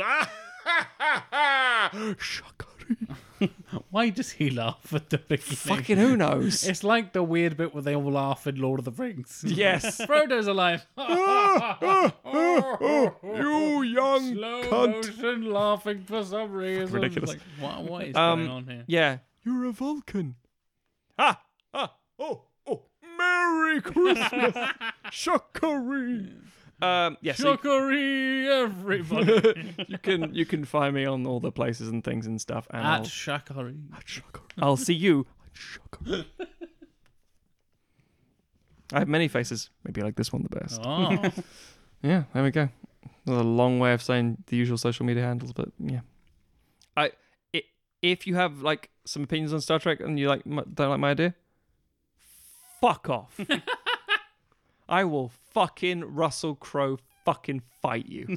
I'll romper stomp you. I will fight him around the world, romper stomp you. Actually, no, he's like massively racist in that one. No, I will gladiator you because that's more family friendly. I'll sick a tiger on you that isn't even there. Yeah, CGI. Actually, it wasn't. It was just carry on, Tim. Jack, Hello. where can our listeners find you on social media? Shakari. In the lovely place known as Paradise City. Where the grass is green. And the girls are pretty. The cats have titties. Tim. I mentioned in the commentary what the original lyrics were, as written by Slash. Yeah. If you'd like to know, listeners, go listen to the commentary. Yeah. Join us on Patreon and enjoy our wonderful commentary to this It's revealing. garbage film. It says a lot about Slash and his philosophies. Yeah, it does. Yeah. And much to my own. If you'd like to hear about my philosophies and how I would rewrite Guns N' Roses songs, you can at me, JLW Chambers, on Twitter, Instagram, Facebook, all the social medias. You want to discuss Shakari. or Veshosh, anything like that, any philosophies or Klingon concepts, if you'd like to fight me to the death for any particular reason with a batleth, come at me, bros. On bold Twitter. talk, man. Yeah. I'm down for it. Take a page out of my book. I'm a somewhat like Molon. Mm. Tim, if people wish to fight you to the death in the name of honor in their house, how should they do that? Dun dun dun dun dun dun dun dun dun. You can find me beyond the barrier in the yawning void where the centre of the universe should be, and also on Twitter. Oh. I'm trivia_lad at both. Yeah, that's the place to find me talking nonsense, usually. Are you the Lovecraftian horror in the center of the universe? Tim boiled up like the space baby in haven't- 2001. It's Tim having a nap and he's just like, fuck off. Which Does is his fine. cosmic wave. I have an alternate Twitter account that is my Lovecraftian horror at the centre of the universe. Is it an RP account where you're talking to all the Lovecraftian horrors? It's a very long story that involves me doing a sort of affectionate gaslighting on my friend. But yeah, trivia_lad for all my normal conversations. And I put normal in, Heavy quotation marks. quotation marks, yeah. Yeah. What about the show, though? About the show, As an entity, what does God need with a show? what does the sequelizers need with a starship? Oh man, the things I would fucking do with a starship. Fuck it. No, I'd want to be a starship captain. He's fucking great. Seth MacFarlane was right. In a way you are, Matthew, because you just wrote a Star Trek movie. Dreams can come true. Yeah. Life is but a dream. Captain. Merrily, merrily, merrily, merrily. Merrily, merrily, merrily, merrily, off my goddamn porch, Spock. 'Cause McCoy racks his I'll shotgun. give you until the count of 5. Yeah. 1, 2. It's like, were you unloading a gun? Yes, sorry. The show. Yeah, How do we you get can you can find us. We are on Twitter at Sequelizers. We are on Instagram at Sequelizers. We are on Facebook.com/Sequelizers. You can email us sequelizers@gmail.com. You can find us on SoundCloud and all of your podcatcher services of choice. Most importantly, we are at patreon.com/Sequelizers, where you can support us if you are able with some money every month, and that will give you a variety of benefits, which Jack Chambers will now explain. You can do everything from getting ad-free episodes, early access to episodes. That is the Friday before it's released on the Tuesday, you lucky, lucky people. You can vote for an episode per season, which will be opening reasonably soon. Yes, very soon. We'll be sorting out. When this goes up. When this goes up, we will have sorted out the Season 6 goodness, and we'll open up the vote for our dear patrons. Bonus audio, and as I mentioned earlier, not only do you get the outtakes and all that kind of good stuff, commentary for this episode specifically. We've already done one for The Dark Knight Rises, and the series finale, Yep. which we teased earlier. Yep. Very bad special effects. And this episode as well. So you're getting 3 this season. They're very good. They're very fun. It's a lot of fun to watch films with you guys, and I think it's a nice little insight into our... We have fun. We do. We also do weird stuff. We do. It's just it's full of more. Obviously, it's a little bit more Loosey-goosey. freeform, loosey goosey, munching on carrots and Carrots and hummus. unedited hummus goodness. Yeah. Yeah. I don't want to spoil the season finale, either the episode Don't or you the commentary. Damn it. But we review toast goods. Oh, we do. Yeah, I'd forgotten about We that. literally, as the film is going on, say, okay, just an update for you. We're going to try this one now. And we actually try food. Yeah. It is ridiculous. If you want to hear our snack reviews, tune in for the season finale it's fucking audio crazy. commentary. And yeah, we did an audio commentary for this film. Yep. It's full of hijinks and stupid bollocks, because of course it is. And yeah, for $10 per month, it is one of our most popular tiers. It is. It is the most popular tier by a long shot, actually. Mm. You can enjoy all of our bonus content, outtakes, commentaries, silly shit that we do behind the scenes, and all that good stuff. There's a bunch of other tiers. Well, anything from, if you are able to, we'd really appreciate your support. And if you're not able to, don't worry.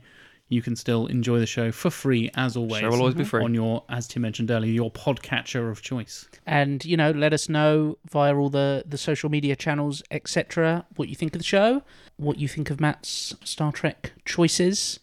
Do you think that... Should he have picked Kevin Kline instead of Russell Crowe? Should he Who have knows? picked Kevin Sorbo instead of Russell Crowe? Oh, Kevin Costner Oh. instead of Russell Crowe. Kevin Spacey. No, not even 1990 Kevin Spacey, because no, definitely not. I would like to know what everyone thinks the creature at the centre of the universe looks like. I'm talking about like being inspired by some of Yeah, our if you've got some, people have driven our artwork and yeah, stuff. we've got some episode inspired art from a few fans and listeners before, which is really cool. Speaking of Patreon, sorry, I'm going to go back to Patreon, I should say. John Scarrett, our awesome in-house designer. We're also doing digital poster art for some of these films and physical poster art for some of the tiers as well. I'd be curious to see if he's going to do this one. He's only, obviously, all films or not, but it's be some of them. If he's going to try and draw said entity. I'm imagining the USS The Man and the Bird of Prey, the Warbird, whichever one it was, Yeah. facing the creature, the Lovecraftian monster, whatever it may The be. xenomorph looking thing. Yeah. Well, they- Xenomorphy looking thing. Possibly they some wouldn't- giant space xenomorph. They wouldn't give it away on the poster, Matthew. Yeah, they would. They would when it's us and it's not a real film. Yeah, they would ruin it because, again, as we might come back to discussing at some point, posters are fucking bad most of the time and ruin everything. Yep. Well, on that note, gentlemen, I guess we'll see the listeners next week, won't we? You know how to end this episode, right? I don't say I don't warn you. Row, row, row your boat gently down the row stream. your boat Merrily, gently down merrily, the stream. merrily, merrily. Merrily, Life is but a merrily, stream. merrily, merrily, Merrily, merrily, merrily, row your boat merrily, life gently is down but the a stream. Row your boat Merrily, gently merrily, down the merrily, stream. merrily. Life Merrily, is but a merrily, stream. merrily, merrily, life is but